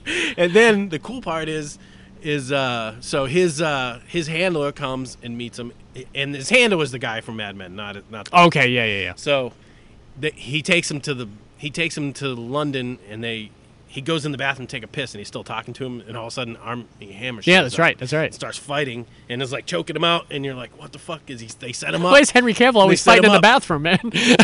man. Let the man take a piss already. So then they explain to him, he's like, don't kill your partner on the first day. Like, he's like, what do you mean? He's like, don't kill your partner. He's like, no, I get it. He's like, what do you mean we're partners? I totally forgot until you were recalling it. I totally forgot. I remember all the stuff from them together, but I forgot that beginning where they were kind of adversaries Yeah. and everything, and that was the fun stuff. Yeah. When does Hugh Grant come into this movie?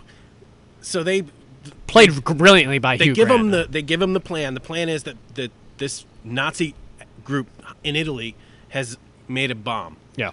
and it's that eccentric blonde and that Italian race car driver dude. So That's right. That's right. the girl that they rescued, the one She was Tomb super Raider, tall. She was in one of the.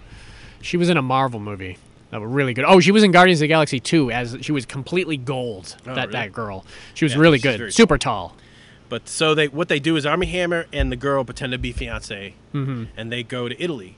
They try to go to and to set it up. So Henry Cavill, his backstory is he's a super thief. Remember? That's right. He was paying a debt back to the CIA because right. they caught him stealing stuff. Yeah. But he does this great. I don't know if you remember the party when he shows up and then he like bumps into Hugh Grant in the parking lot. That's right. And he steals does his like the invitation, sleight of hand and type then the of guy stuff, comes yeah. up. He's like, "Sir, where's your invitation?" And then they smack and cavil around, and he pulls up his invitation, and then that big tall girl steps in, and Yeah. he's like falls on her and steals a bunch of her jewelry. Yeah. Remember? Yeah, And then he yeah. like meets another countess and steals a bunch of her jewelry. Yeah. And then tells her, he's like, "I'm the guy you hire to get stuff that fill gaps for your collection," and he Yeah. hands her back all the jewelry. Yeah. So it was just a cool exchange. You got to see some of his sleight of hand stuff. But some of my favorite stuff is at the warehouse when they know where the bomb is. And so Henry Cavill's like, all right, let me sleep on this. So he sneaks out to go to this warehouse, and then when he's at the fence getting ready to cut, he looks over, and Ari Hammer also snuck out thinking that he didn't know about it. So because they're still working for, remember they had independent orders. Yeah. They would like help get that away from the Nazis, but then steal it for the Russians. And then the Americans said the same thing. Yeah. Get the code Which thing, makes sense. That's and what then- it would be.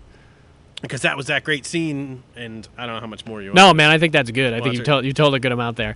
This movie should have been huge, and surprisingly, it wasn't. It was like in and out of theaters, and people didn't talk a lot about it. And That it was assault so on much the goddamn Italian fun. compound was filmed so brilliantly. Yeah, man. That's why I'm super excited to see The Gentleman. It's one of those movies that I'll probably just buy, and I'll let you borrow it because certain ones of his. Then again, I got fooled by. I'm like one of the few people that did not like the Sherlock Holmes stuff. I enjoyed some of them. I don't don't. like the two of those guys I don't together. like. I don't like Robert Downey Jr. that much, anyways. I could easily put anyone else in Robert Downey Jr.'s roles, and I like some of the movies he's in and everything. Zodiac And is my favorite role he he- plays. I'd rather see him do that than there's just a cockiness that comes in every role that he's Yeah. in. That's him. Yeah, that's him, and I don't want to see that in every role. I don't want to see Robert Downey Jr. In the role. I want to see somebody that I didn't see before. You don't see the same Army Hammer that you saw in Social Network in The Man from U.N.C.L.E. And so I didn't much care, and I was a huge fan of the old like Peter Cushing Sherlock Holmes. So I'm kind of an old school guy with that kind of subject matter. So to see him, you want your Watson to be about 265, Yeah, I don't wanna see him, 275. and I want to see like slow and methodical. I don't want to see him punching out people. I would see that if it was something else. That cool effect. You that could have they called did, it remember something that else. Cool effect they did when they punched the Oh, body. yeah. And then they zoomed into the body, and you got Yeah, to you see saw the bones ribs breaking and everything. stuff. It was I thought it that was kinda it was interesting, but I did not like it. I remember watching the first one and being like, "Yeah, this is just not for me." cool. Well, this next director, he really. This sucks. guy was for me, He man. sucks. And it's funny because this is when talking about the great Alfred Hitchcock coming up, and I had just lent Mom Dial M for Murder, Nice. and she's like, "Do you have any other Hitchcock movies?" And I'm like, "I have 14 of them. which ones do you want?" And this was one of them, man. 1959's North by Northwest. And like we said, he's done a bunch of spy movies that we could have talked about, but North by Northwest is always like a really great. It's Cary Grant, right? Cary Grant. This is And, that perfect Eva Marie Marie Saint, Saint. James Mason. James Mason's great. Oh, And what's his what's his name? not Vincent. Not Price. Carl Malden, but Martin Landau. Martin Landau. Super young, like oh Super my young. god, young. And most people know this movie as him running in the field with the crop duster behind him, and obviously the big scene at Mount Rushmore at the end, which was great, but. I like The all element that works so well in the Hitchcock movies, and specifically in North by Northwest, and is that mistaken mistaken identity. The people see Cary Grant and they think he's a spy, and he's not a spy. Far from a He's an spy. advertising. Yeah, executive. and he gets wrapped up in this huge kind of conspiracy that's involving like some high level people that are just trying to Then he ends constantly up kill him. almost becoming a spy. Yeah, really. I love him playing drunk at the very beginning of the movie because remember they get him like piss ass I drunk. love he must have been a drinker. Yeah. I think all those dudes Oh yeah. were just big Yeah. martini. He dudes. kind of went over the top with it a lot of times, but I always found it kind of But enjoyable when to see they- him do it. He wasn't pretending to be. They poured. No. that liquid out of it. No. It was no. I meant like acting. Oh. and unless he really did it, I don't know. But That was some of the best drunken when he crawled up on the Yeah. table and everything, and he's like calling his what did he call his mother? Called his mother. Yeah, and his mother came down to like, and it's weird because I Cary guess Grant. DUI wasn't as big a deal. How old would you say he was in this movie too? 30s? Yeah, he's in his 30s. Early 30s. It's weird because you see those movies and you always think of him as like a guy in his 50s. They were society people, so Yeah, they yeah, stay yeah. sort of like Yeah. mother. Yeah, it was like Anderson Cooper calling his Yeah. Mrs. Vanderbilt up. Come bail me out of this situation and everything. And there was a lot of enjoyable stuff. What was some of your favorite scenes from North by Northwest? I like him trying to convince. Remember, he got the cops to go back to the mansion. Yeah. and he tried to convince them, but then the wife wasn't playing along. Yeah, and they had everybody was- changed everything, Yeah, they had changed. Here's the liquor cabinet. He opens up and it's like books. Yep. It's like they're like want to believe him, but it's like Nothing's adding up But here, then man. that one dude starts paying attention. The one that actually is a CIA agent Yeah. hides him later on because he's unknown. The James Mason's character was going to flee the country. Yeah. And steal that. He had like something with microfilm in it. That little that he had a statue he bought at that auction. I thought that was the cleverest thing. He knew that he had to get out of the auction. Remember, Can't Cary remember. Grant. He went in to confront James Mason, and James Mason's like, "Yeah, well, basically, how are you going to get yourself out of here now that you're here?" Yeah. And so, And then they show the they exits show and their people. Martin Landau stayed at one exit. Yeah. The other Russian dude they had stayed at another exit. So he just sits down and he starts bidding on stuff. Remember? Yeah, that's right. That's right. was Willy-nilly. Yeah, somebody said 1,200. He's like 800. He's like, no, we're already at 1,200. He's like, 600. He's like $16. He's like, no, not 12. 1,200. $100,000. Yeah. He just goes crazy where they have to they escort him out. Well, they confront him and he punches the auctioneer guy. Really and they smart. called the cops. Yeah. And then when the cops showed up, because he had already, James Mason, Martin Landau already killed the UN guy. Remember? Yep, And yep. it fell into his arms. I mean, that and was then the he big grabbed thing. The knife. Never grabbed the knife. Never grab the knife and then to get pictures taken from you and everything with the knife. cameras. Yeah, yeah. He's holding the bloody knife with the dead dude right there. So he's wanted. Yeah. And he slips onto the train. Remember? And that's Yeah. where he meets. It was. Yves It went over Saint-Marie. several states too, right? Yeah. All the way down into South Dakota is Yeah. where it kind of ended up, and the stuff with the Eva Maria Saint. I love the stuff at Mason's I've never house. been to Mount Rushmore, but No, it'd be nice to go see. I'd like I to go don't to really every have- place. I like mean, traveling, to see so. the rocks. That's fine, but just that whole area is really nice. Yeah. I was looking at there's so much in Arizona and Utah I would like to check out too. There's fly just so for many free, great stuff. so. Yeah, I know. Well, going back have to your this, own I love the 747. stuff at James Mason's house, that house on the stilts where he's climbing outside yeah. to kind of pay attention to right before they're trying to flee the country. Yeah. And you also forget how big Martin Landau is. You know, when he's older, it doesn't really kind of resonate how huge he is. He's like a tall dude, man. He's got to be 6'3", 6'4". Yeah. They had some really clever elements in this. They Yeah. had that remember they faked his death. Yeah. At the Yeah. at the gift shop of the. Yep. She approached him and shot him with Yep. blanks, and that's what got him in trouble because remember, Landau found the gun in her suitcase. Mm-hmm. That's true. Came downstairs to pull the gun on James Mason. Yeah.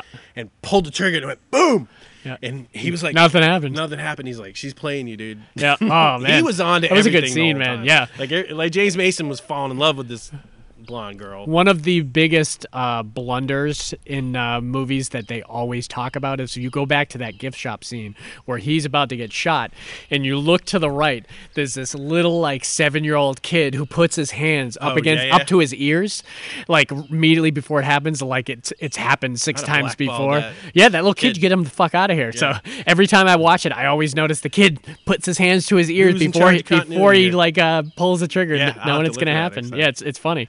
But yeah, it was one of the more. I love all Hitchcock movies. There's some of the earlier black Rear and white Window's ones. My favorite. Probably the one. That's your favorite, huh? Rear Window. And the one Rope is my Rope favorite. When they came to that's Yeah. my next Oh, favorite. I love. What's your? You said Rope least is my favorite. second favorite. Oh, okay. I love them all. After a certain point, and there's a lot of those random ones you Psycho. forget about, like Torn Curtain with Paul Newman and don't even remember that one.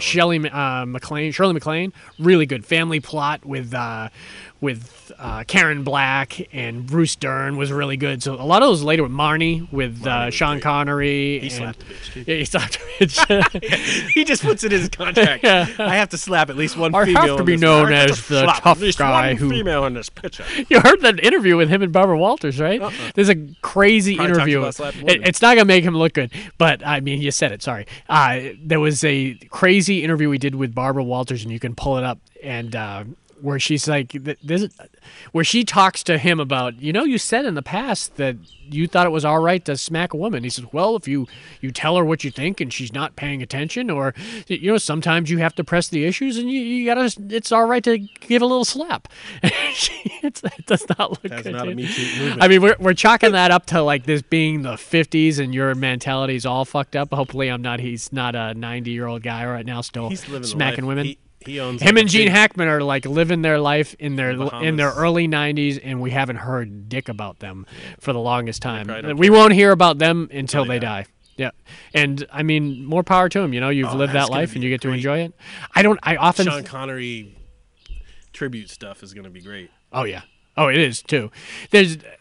It makes no sense to me, and I guess you have to be in that situation, because if I was in that situation, I would do one $30 million movie and I would be out. See, I don't care if I did.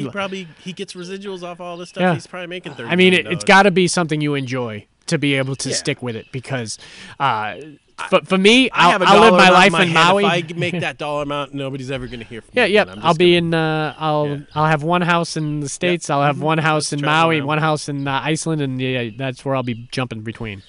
All right.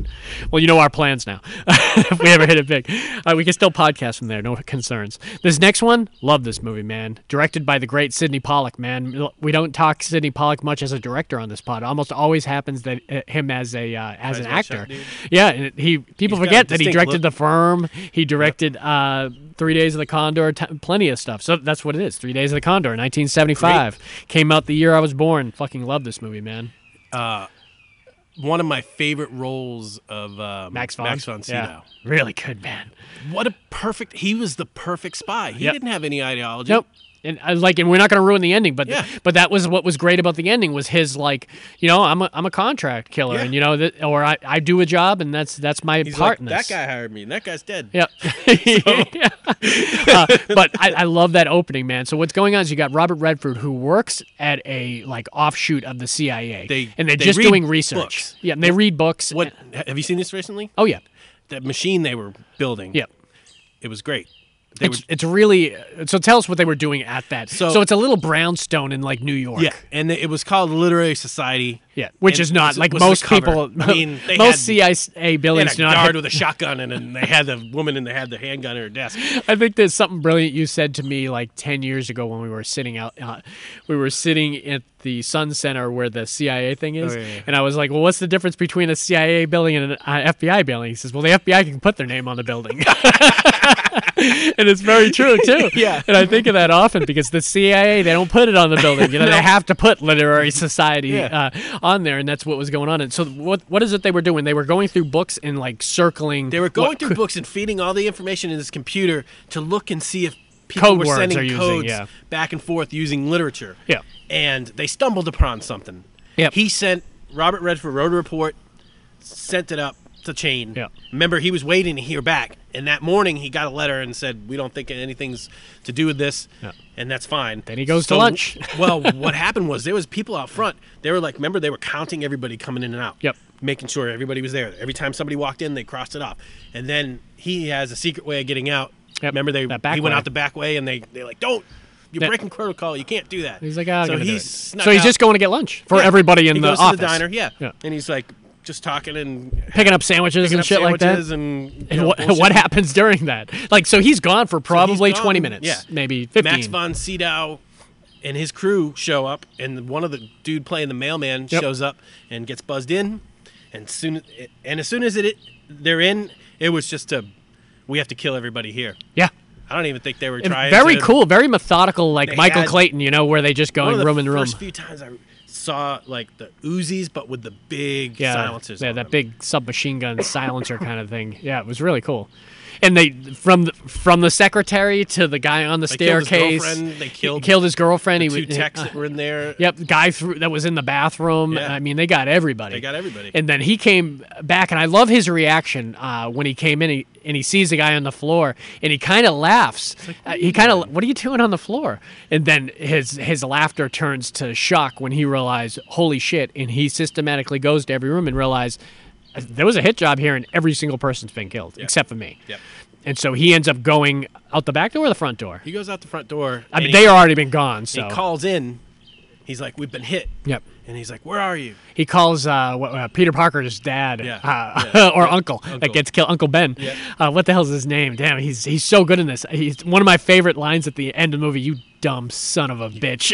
Son of a bitch. You have no idea what you've just done." So he calls in, and he's thinking Cliff that- Robinson. He's thinking that the Russians have hit Yeah. their agency. Yeah. So he calls in to get the protocol, but then he starts thinking something doesn't seem right. Yeah. here. So he's very sketch about telling where he's going to be or who he's Thinks going to being meet. Followed. Yeah. But the whole cool part of this movie is he grabs Faye Dunaway. Yeah, like a complete on the they was often in a bookstore and they she- often say if serial killers were just completely random, it's hard to catch, and that's exactly what happened with him. Well, He just grabbed some lady yeah. that had no affiliation with him. Max von Sydow was blown she was away at like later. a He was like, "How did you choose that woman?" yeah right. It's great when the big spy can't figure out how the hell she was connected to this I whole thought thing. of another one. Man with red shoe. yeah. But she was at like a sporting goods store. She was gonna go to Aspen or something Yeah, like that for a that's weekend right, with that's her boyfriend, and then Robert Redford just snatched her. Very kind of They Live, you know how Roddy Piper grabbed Meg Foster and Stuck a says, gun in her side, pushed her "You're in gonna the help vehicle me, and said, take me to your place," flat. you know. And He's very sketch about. They're both sketch with each other and everything. Remember, they're like he's sleeping. Remember, he has to sleep with tied up he to her. puts the news report on. Yep. And it talks about like gunmen. It gets the whole story wrong. It was like disgruntled worker or Yeah, something yeah, like yeah, that. yeah. It wasn't like You could tell. you could tell it was building they a cover washed story it or something. Yeah, they washed the And, hell out of that story. So and he did trust people. Remember, he was like, "Who do you trust that you could meet me in like the alley and everything?" And he picks his friend. He picks his buddy. He says, or they know the name because remember they have his file. And they were like, "Will this guy work?" And they were like, He's like, "Holy crap! How the hell do you know him?" He's like, "Yeah, he'll work." So they grabbed this guy that used to be friends with Robert Redford. And they said, "We need you to meet in his alley. They just need to see a friendly face there." It's the only way he couldn't be a spy. And Robert Redford Spies basically die by getting shot by their friends. Yeah, but it was a great scene where he meets in the alley and everything, and it's not really a major spoiler because it happens early on in the movie. But he sees his friend's face, and they're like walking ahead of each other, and then somebody automatically takes out of the corner and starts shooting at Robert Redford, and then turns and shoots his friend. So basically, Robert Redford got his friend killed. Yeah, but then they leaked it that Robert Redford killed both the guys. Yeah, which looked believable, and you're like, oh man, now you are totally wrapped up, and you're going to be the patsy in this whole thing, that you were the worker that killed everyone at that place. And so he had to really kind of be smart on how he was kind of working on who to figure out was involved in this whole thing. Yeah, it was but fun, when he man. shows up at that mansion for one of the other CIA guys, and pulls a gun on him, and he's famous too, and I can't remember his name. Yeah, I can't remember. Oh, who else was on this? Was the paper chase guy? Howard Houseman. Howard. He was the head of the CIA. He's Silver Spoon's grandfather. Yeah. He was great. John Houseman. That's right, John Houseman. He's got that crazy voice. He was really great in this, man. This was a very great spy movie. 1975, too, year I was born. I always loved Jaws because it was that year.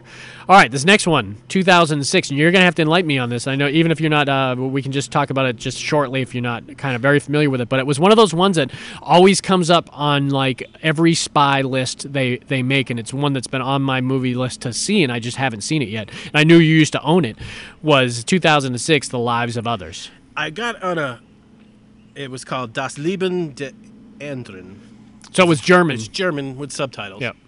And I was on a kick for 4 movies. I was living at La Mancha. Or even on, like, Terry's old place. Well, I bought them all at La Mancha. Oh, okay. And then had them all at the other place. And even then, you're right. Even then, I like that. What was that one with the low run? Yeah, Lola Rent. Yeah, that was a good one. I'm trying to pull up the actors because I'm not going to remember any of them. Yeah, I'm probably not say their sure name, and they're probably not even going to. Probably no one, I mean, other than other kind of German movies. So basically, it takes place in the same time period as The Man from U.N.C.L.E. And it seems like there's some comparisons being made between that and The Conversation. Yeah, very because similar. What it is there's a playwright that's famous around the world, but he's in East Germany, so he kind of gets some freedoms that other people over there don't get. Mm-hmm. So the Stasi is the Russian secret police that. It's not KGB. I thought that was KGB. Oh, the Stasi is like the CIA of CIA, where the KGB is the FBI. So basically, they're listening on everybody. So they hire this dude to sit in a room and just bug the apartment of this playwright. So it's German spying on Russians. German spying on their own. Oh, okay. German and Russian. They don't like each other. No, well, the Russians, no, they hate each other. They hate each other. The Russians owned East Germany. Yeah. So it was is that true? Why didn't I know that? Shit, I never knew that. When we ended the war in 45, we split Berlin and East Berlin apart, and everything was fine for a little while, and then until people started not liking East Germany, East Germany put up a wall. Yeah. I never knew that Russians were. And the Russians were the Stasi police. They were the ones that ran it. I mean, the Germans worked for them at that point. There was no Nazi party anymore. And I remember the Russians were one of the people that helped liberate the camps. or at least certain camps. They did. During World War II. Yeah, but they hated the Germans. Yeah. So it was East Germany was all Russian. that's when we that's what as Americans we could always agree on during World War This II. is almost the same as the Bridge of Spies time period too. Exactly. So basically, the twist is that one of the Stasi, the Russian officers, falls in love with the playwright's girlfriend or something. So he basically wants to bust the playwright so he can steal his girlfriend Whoa. too. So, but the great part of the story is what they were doing is that Der Spiegel is still there now. It's a popular magazine it was in West Germany, and people would smuggle out stuff trying to say how horrible life was in East Germany, and West German papers would print it. Where was it worse, East or West Germany? East was horrible. It was horrible. Okay. It was complete under lockdown. You would be shot if you were caught crossing. They would shoot people for crossing the border. Yeah. You could, if you had a passport, you'd come back and forth. But if you were East German and you tried to get to West Germany, there's scenes you can watch them shoot teenagers at the wall. Yeah. There was like a So people could visit West Germany, like no one visited East. Some people could, but they were top level. Okay. You could visit if you were West German. I think you could visit East Germany. Yeah, I'm and talking go about back. say Americans at a certain Not- time period. not really You probably so wouldn't want to go to either one. No, you wouldn't want to go. I mean, it's attack dogs and machine guns. And all. Barbed wire fences. Try to stay away. Hey, that's what I want to see So- on my vacation. Yeah. Hey, you can go to North Korea. You can see the same thing. It's still there today. They'll invite you over the demilitarized zone. You sure? Come on over. Yeah. Oh, we'll let you come back. But anyway, so it was all about like this typewriter. They were smuggling information back that was getting published. That was making the East Germans look bad. So, but the guy that was listening in was letting them get away with stuff. Oh, okay. Like he felt sort of sympathetic. That's the wrong guy you want, like, in No. charge of looking at stuff. That's the thing, too. When people suddenly get a conscience, like Gene Hackman or other You want people, the that Max von Sydow they of they the want world. they want the Max von Sydow. They want the guy that just does the job and doesn't question the morals behind it Yeah. or the actions around it and everything. And when you don't have that guy, you have, it makes for good drama, for sure. But it's very, it's crazy that it was a German film. Yeah, and it won, like, some serious awards. I remember it was Probably very won popular. Best Picture for that. If anything, it was certainly Best foreign nominated film, for I mean. Best Foreign Film. I would think it would probably be nominated, if not won, because I have heard a lot about it when it had been released, and I have to check it out. So that's great. It's great to see a lot of those other countries, their spying techniques, and I mean, it's all about spying. These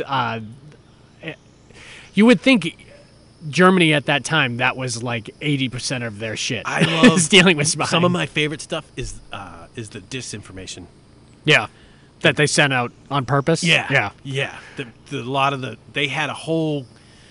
If you study a lot of British history, they would do all kinds of radio transmissions and false things they would find bodies of people and throw them in the river and put like secrets on them. Yeah, there's that. So people would find there's them. that story, that Operation Mincemeat, which hasn't been made into a movie yet. But that they spent like a year trying to find the right body and the right current and the right thing to place the information on, and it worked.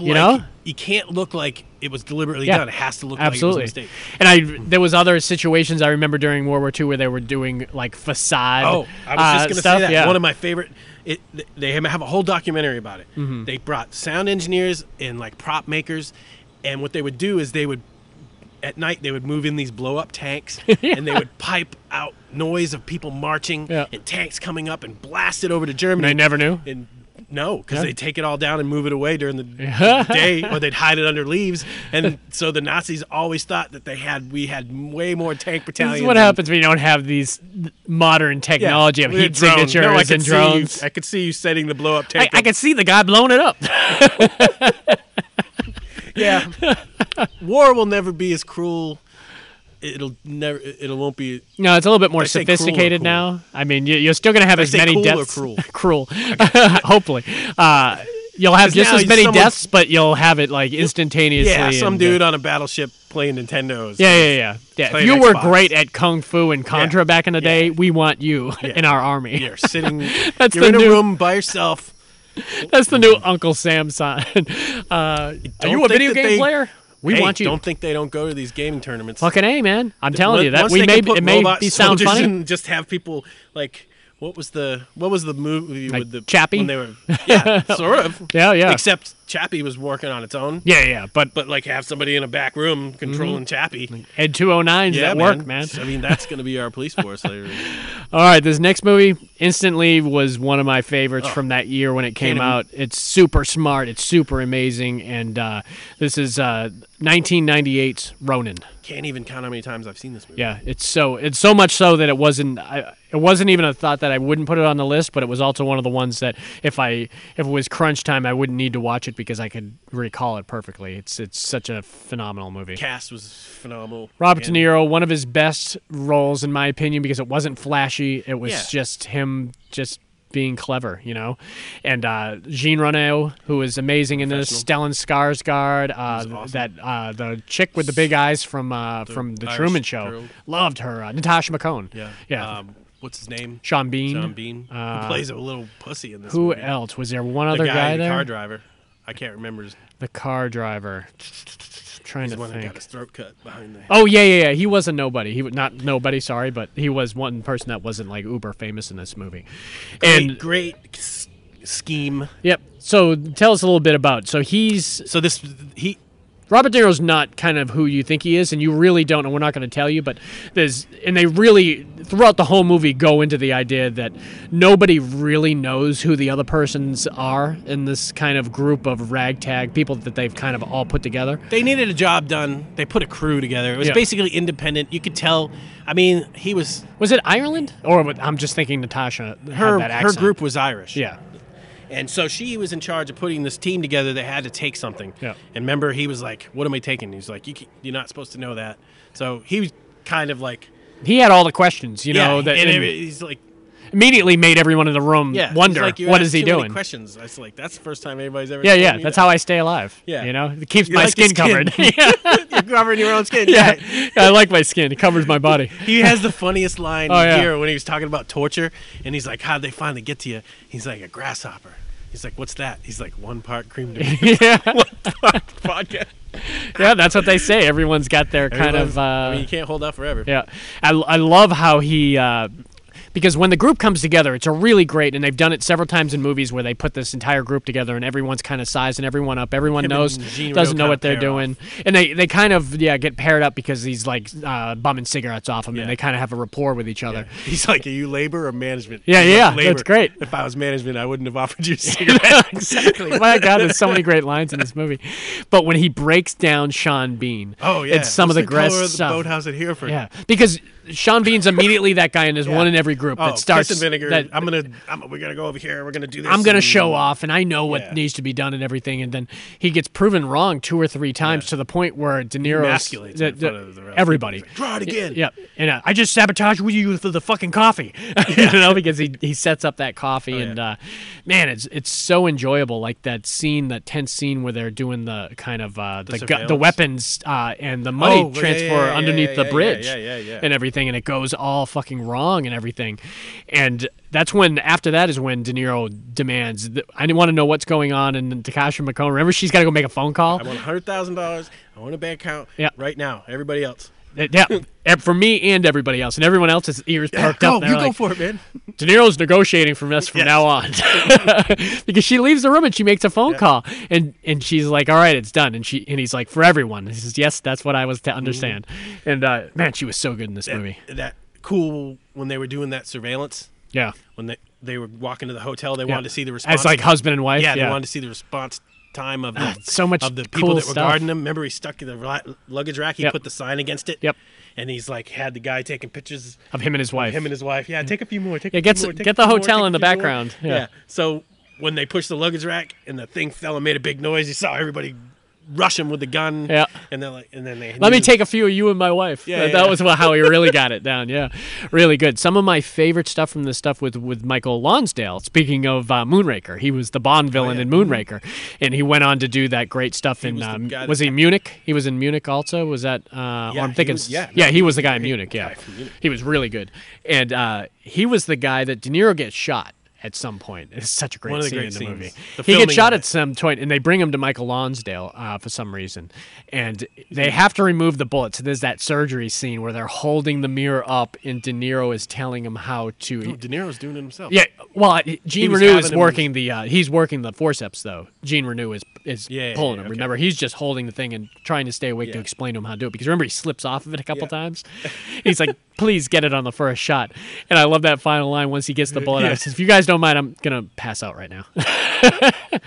But I love that how they worked the title of the movie, and it was that great discussion with him and Michael Lonsdale about what the Ronin is and what he was painting does. those And, little figures. and you forget all that stuff with the ice skating rink, and then and with the double cross that happens with the cases Double and everything. cross The was double cross was awesome, Great. man. He saw that he had paint on his hand Yeah, and yeah. realized And he had to must have throw it yeah. like real quick because he knew that he was about to get screwed. And the stuff with Jonathan Prince, we didn't even mention him, the guy from Brazil and Pirates of the Caribbean. He was really great in the end of that movie, man. From beginning to end, just an absolute masterpiece of a movie, man. I think it's John Frankenheimer that did this. In my opinion, one of Frankenheimer's best movies. Right before he had died, I think he had done this, and he had been. killed Frankenheimer? Not me. I didn't do it. And it was fabulous. So I highly recommend it. Anyone who hasn't seen Ronin, you got to see Ronin right away. All right, this next one from our part 1 of part 2 of our spy movies, because I'm all excited to do part 2 now, is one that could easily have one of the other ones on part 2 for sure. This was a movie, I remember going to see this movie with you, and it's probably one of the most satisfying movies that I remember going to see with you when you were like, that was one of the best movies I've seen in such a fucking long time. How many times since that have you seen this movie? 20, 30? 30. Yep.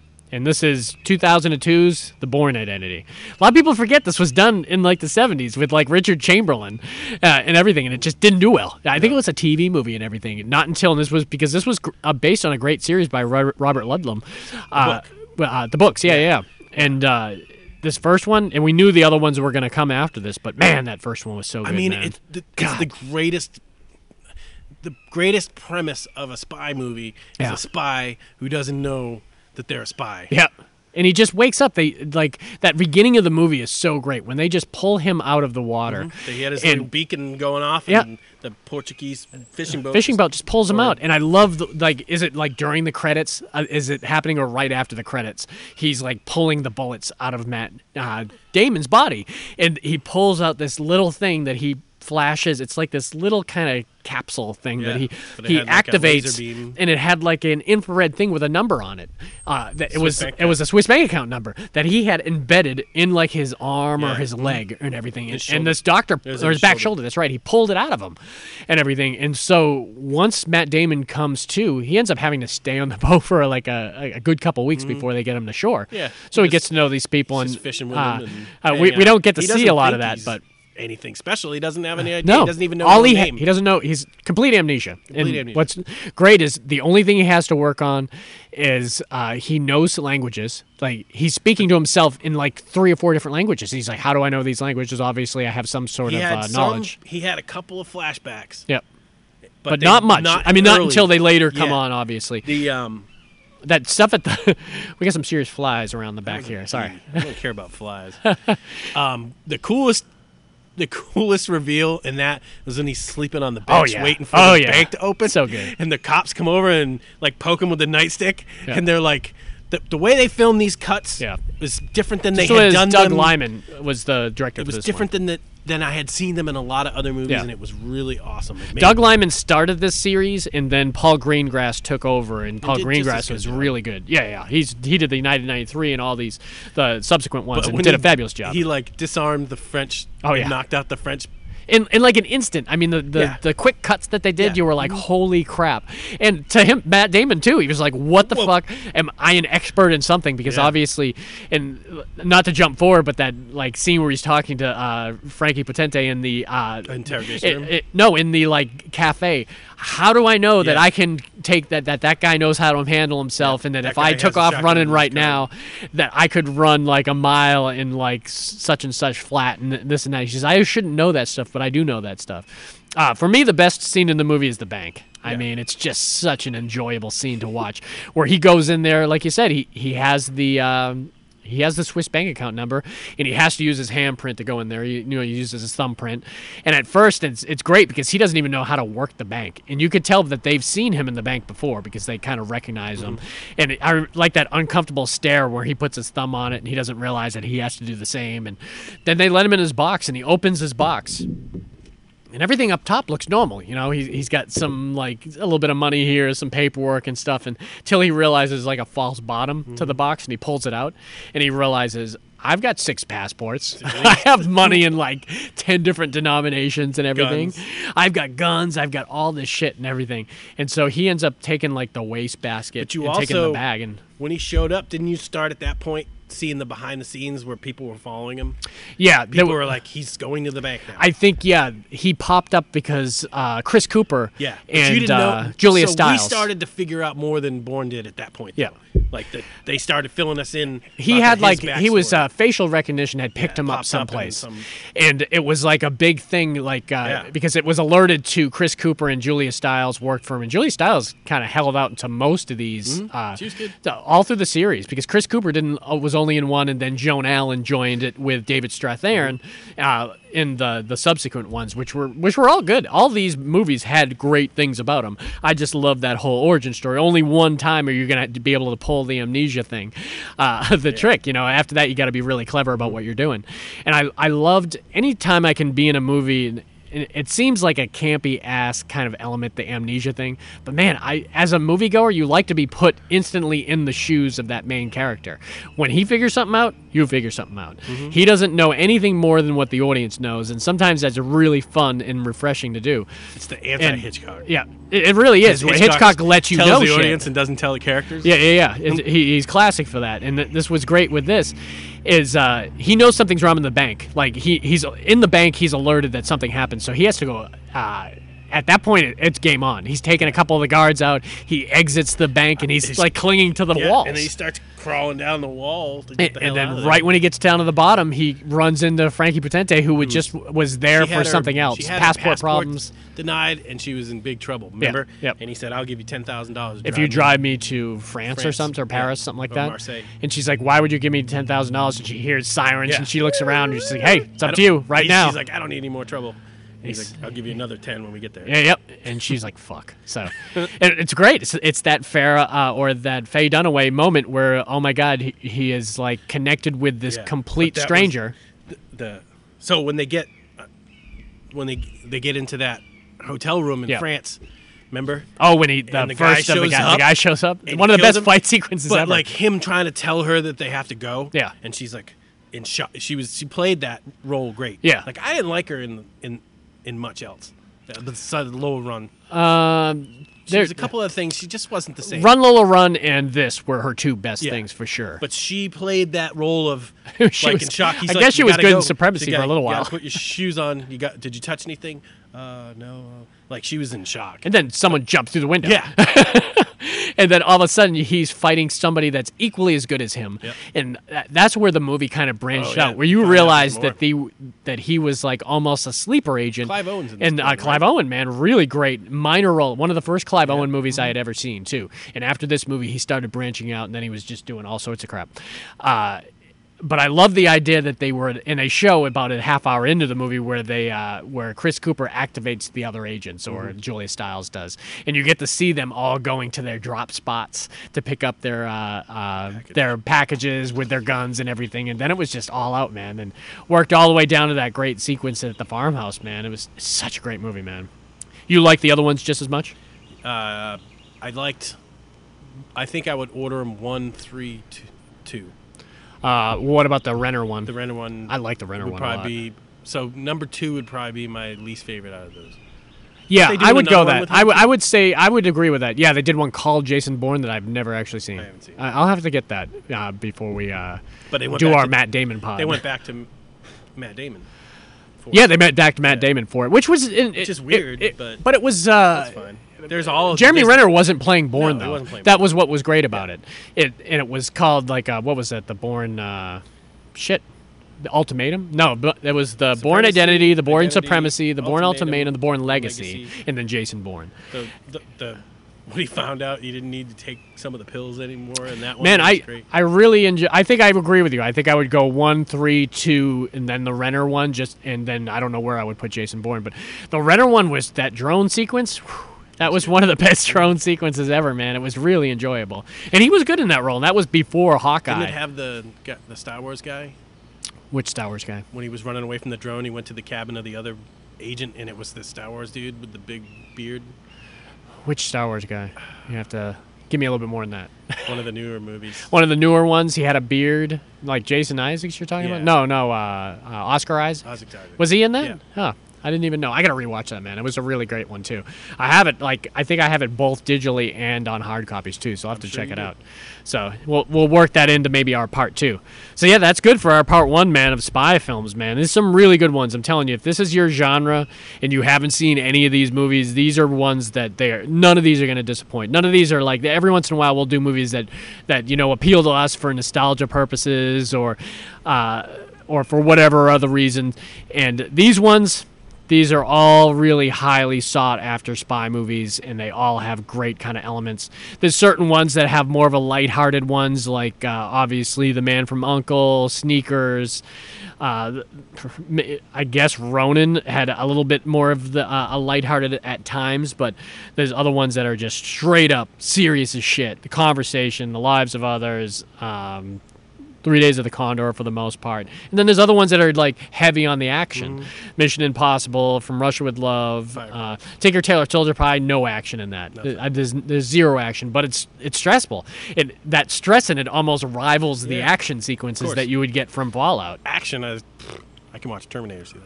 Yeah, that's true. I mean, but when you can combine the both, that's why it's really great. And there's not a whole lot of comedy spy movies. Man, that's what needs to be on my second one, the movie Spy with Melissa McCarthy. I have it. I'll let you borrow it. It's so fucking funny. I lent it to Mom. The Stabbers. That too, yeah. Well, I lent Spy to Mom, and she's like, "This is one of the funniest movies I've seen in like the last 10 years." She's like, "I cannot." She's like, "I'm laughing so hard, I'm crying," and it was really good because Paul Feig put out a lot of those Melissa McCarthy movies at that time, and most of them are like, I never knew who she was, but Maria watched all of Gilmore Girls. Yeah. Series. Yeah, she's big in that series, man. She's a huge character in that series, Suki.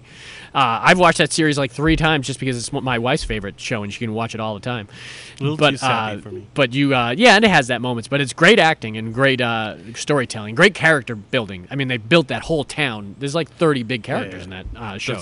It has literally the worst theme music ever. Yeah, it's sickening. Yeah, it really sets the tone in a bad way at the beginning. Terrible. Yeah, it really and does. Stuck with it the whole series. Yeah, if you're starting the show and you're watching it and you're like, skip over the music. God, but don't let the music influence you. It's smart though. It's a lot smarter than it lets on.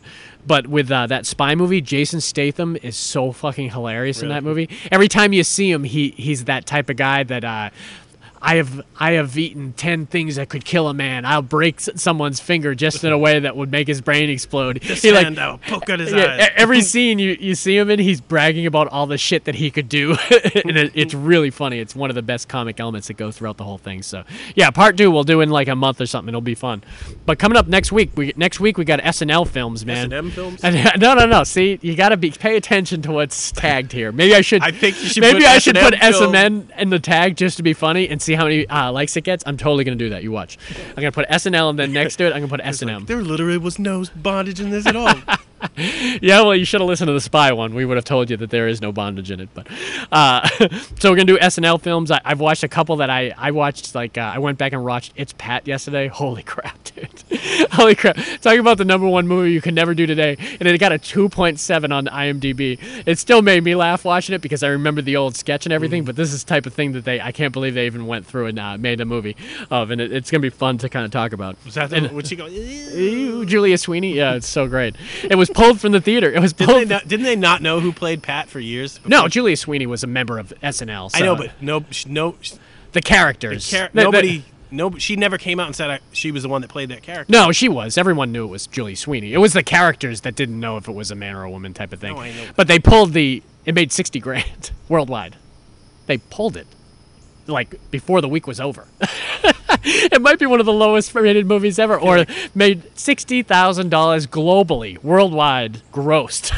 I wonder how much it's made. Oh in my digital God! It must have distribution. cost $1 million. There's no way it cost under $1 million to make. So Laura Michaels dropped the ball on that one. she did that character one more time for like some benefit right when it was happening, and then she never did it again. It's like an embarrassment stain to everybody involved. But it's funny to rewatch because remember in the SNL, David Spade used to play the character that was like also androgynous, that was opposite her, and he wouldn't do the movie. He's like, I'm not fucking doing that. So they got Dave Foley from News Radio and Kids in the Hall, and it's really I really like great. myself some Dave Foley. I love Dave Foley, and he's dressed up like androgynous and as like a woman in Kids in the Hall for years. So we'll talk more about it, Pat, next week.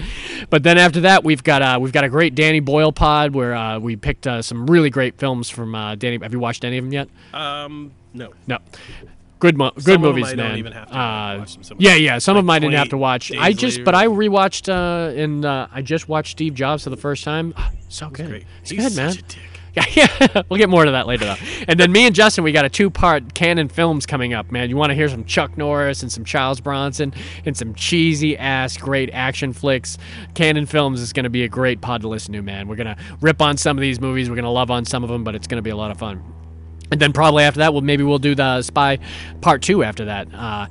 And so the next few weeks, we got some good... actually, after that, it's going to be our wild card. That's where we're going to all join forces again. The team will be back together, and we'll be having a great wild card episode. Some of these random movies we're watching. Unless we're fall deeper into Yeah, I know. We never know what the next 14 days is going to lead us. So Maybe we start we're going with the idea that we are going to be back together in the next few weeks. So hopefully everyone will be back to join us.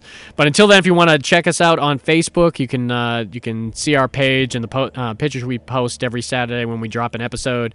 You can also check us out or leave a like or comment on SoundCloud or iTunes, our 2 platforms. Because unlike Rogan, we didn't sell our power for $100 million to Spotify yet. Congratulations, Joe. We would. But we would if you want it. We will definitely give it to you. I will sell we can out even go better. faster. We can even get a better price. Yeah, maybe. I mean, I'd like to hold out for as much as I can get. But You get all the free coffee and sold. Nice. And if you want to shoot us an email, it's fascinatedwithfilms@gmail.com. But until next week, where it's me and Justin doing some SNL. It's me and Justin doing some S&M. Join us then. See ya. bye. You poor dumb son of a bitch. You've done more damage than you know.